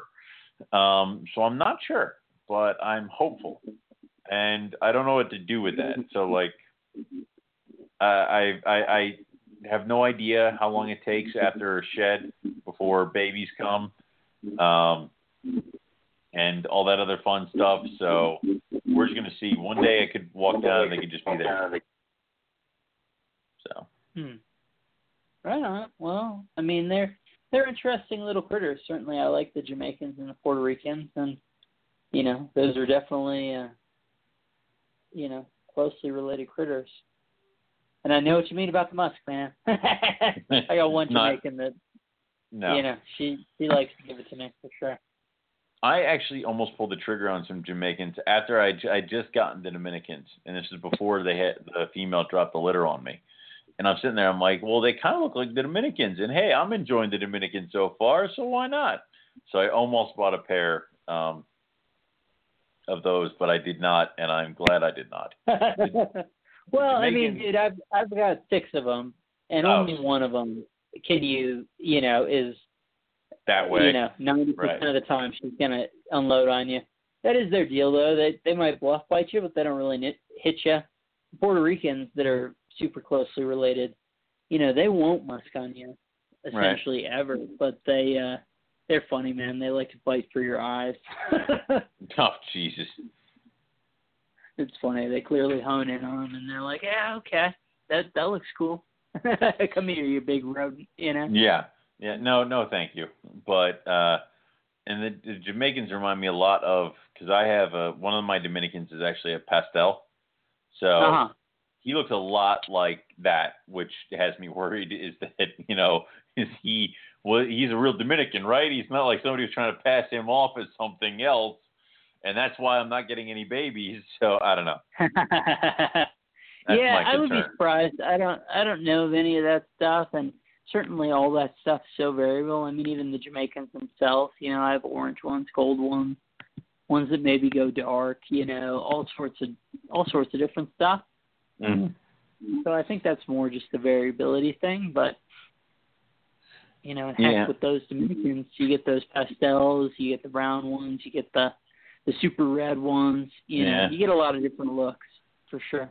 So, well, the red definitely in Dominican, like if they're in direct sunlight, they look almost like orange. Like it's they fire up, they color up. So under lights they're like kind of an orange, and when it's like if they're in a cage, it's like a little bit darker. They are that dark, deep red. So it is cool, and I just wish I could. I wish the babies are just a little bit easier. Yeah. No, I mean, well, and part of that too becomes just whether you have I know I'm working with a couple things right now where you just man, I'm telling you, I can give you the contact info for a dude down in Florida who goes and catches those brown anoles.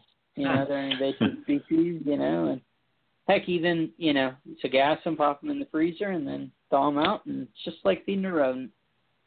Well, that's where we'll get at some point, and I don't want, the problem is that right now we're kind of at capacity with baby cages, so this would be the time when she drops a litter.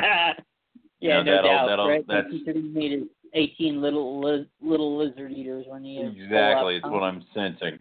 Like I can feel it. I'm like, there's gonna be it'll be after this last clutch of python eggs hatch, to which I will now have no open baby bins, and she'll drop like a litter of like 10 or 15, and I'll be like, shit. So, that's I'm waiting for it. I am prepared mentally, not physically, but I'm prepared for it. But, sure, that makes sense. Okay, well, yeah.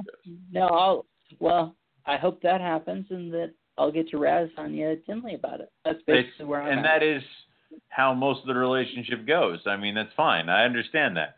So, and I will gladly take the razzings and all that fun stuff as I show off the little red babies, but we'll see how it goes. But no doubt, man.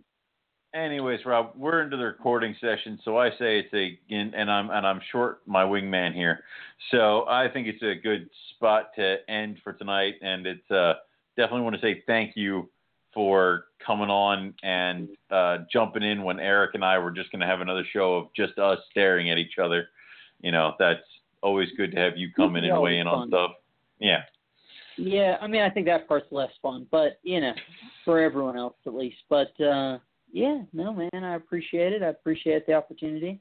Yeah, I'm much a man after your own heart. I am watching been watching these ball pythons for a friend of mine for a couple of years, and I do have one het pied maternally incubating right now. Just going right after your own heart, man. That is the exact opposite of me, and you know that.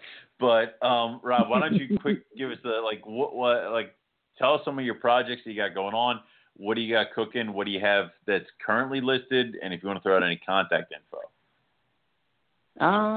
Yeah, I mean, I guess rhinorats.com. I'm reworking it so that, gotten a lot of feedback just saying folks don't see info on rhinos. So I think I'm going to change that up. Instead of being kind of everything that I got going on, it's just going to be running through the basics, in terms of the rhino stuff, in terms of, as though it were a book, just all sorts of different things, and saying, hey, maybe this is a compendium of information that people can take a look at.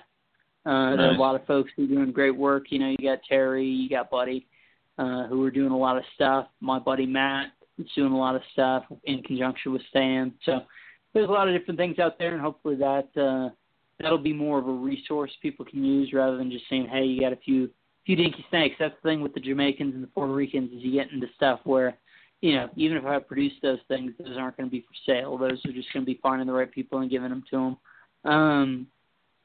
So, yeah, I'm working on that. rhinorats.com. It's up now, but it's not what I'm going to turn it into. Facebook, High Plains Herp, myself, Rob Stone on Facebook.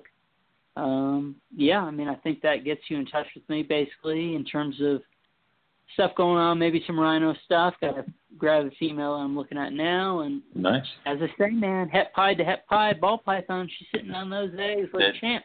6 eggs, a slug that I pulled. And she's sitting on them. She's doing good. So we'll see. Whether it's going after your heart or not, we'll see. Maybe you'll get some ball python babies on your table at Tinley after all. That has to be on Eric's side. That has to be on Eric's side. Don't you dare put them on my side. It's all Eric. What about the chondro? So I'm also going to bring I'll allow the chondro. A little cross baby, a little Aru Maniquari baby red baby that'll bring. Maybe this Amazon basin. The chondro at Tinley, I can't imagine it sticking on the table for long because Tinley seems to be like chondros do not last long on tables like Tinley. Yet there's no chondro breeders at Tinley, so I don't understand this. So I know, right? Yeah. Well, that was the genesis of this whole thing that Eric and I were talking about, and he's like, you gotta bring some stuff, and I said, yeah, all right, man. So yeah, this thing's eating fuzzies and getting some white spots and little red babies, so some potential there for sure. So maybe we'll see. Maybe take another year, but yeah, man, that's it for me. So yeah, I run through your stuff, and we'll just make fun of Eric a little bit. Yeah, I gotta run through his stuff. I mean, and obviously that's E.B. Morelia at ebmorelia.com. He doesn't do any shows because he thinks he's just far too high end to deal with the local peasants at a reptile show in Pennsylvania. So his only show will be October at Tinley. He's got E.B. Morelia on a Facebook.com. I'm not even going to look. He's messaging me right now, but I'm not even going to look. So it's like, I see that. I'm not even going to look. So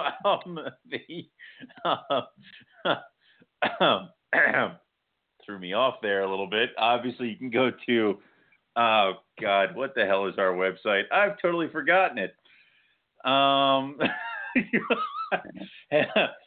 Eric, what's the website again? It's MoreliaPythonRadio.com, right? I'm just hurting him. There we go. Good. Okay, good. See, I remembered. You can go there and check out all things Morelia. Obviously, EB Morelia Facebook. EB Morelia Facebook page. He's got some stuff for sale. I don't know what he's doing. It's probably some sort of horrible cross of head for hippopotamus, albino citrusy thingy. So go buy those. I hear they're nice. And also you can look up on Facebook, obviously, is Morelia Pick of the Week. The thread for the calendar is still live, but you have only an hour left.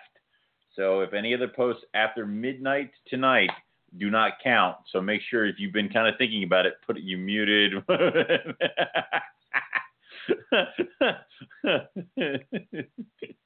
Well, it's okay. You can keep yelling at me while you're muted. It's fine. I do it all the time.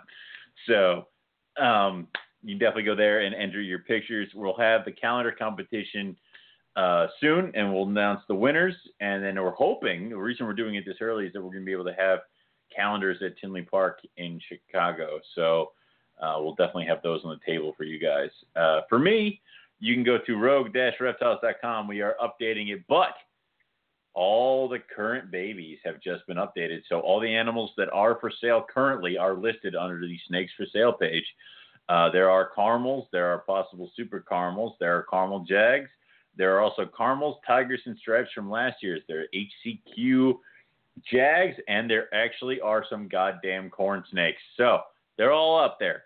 You want to go there, fill out the baby form, get in contact with me. We'll get you set up, and we'll get animals shipped out to you. The next show that I have that I'm vending is October Tinley Park, but I will be attending the July 15th Oaks, Pennsylvania show and the August something or other Hamburg reptile show. So I'll be at both of those and can deliver babies free of charge. That's all we have for everybody tonight. Thank you again to Rob for coming on and dealing with us. And what we will say is we will catch you all back here next week for some more Morelia Python Radio. Good night. Eric, turn it off.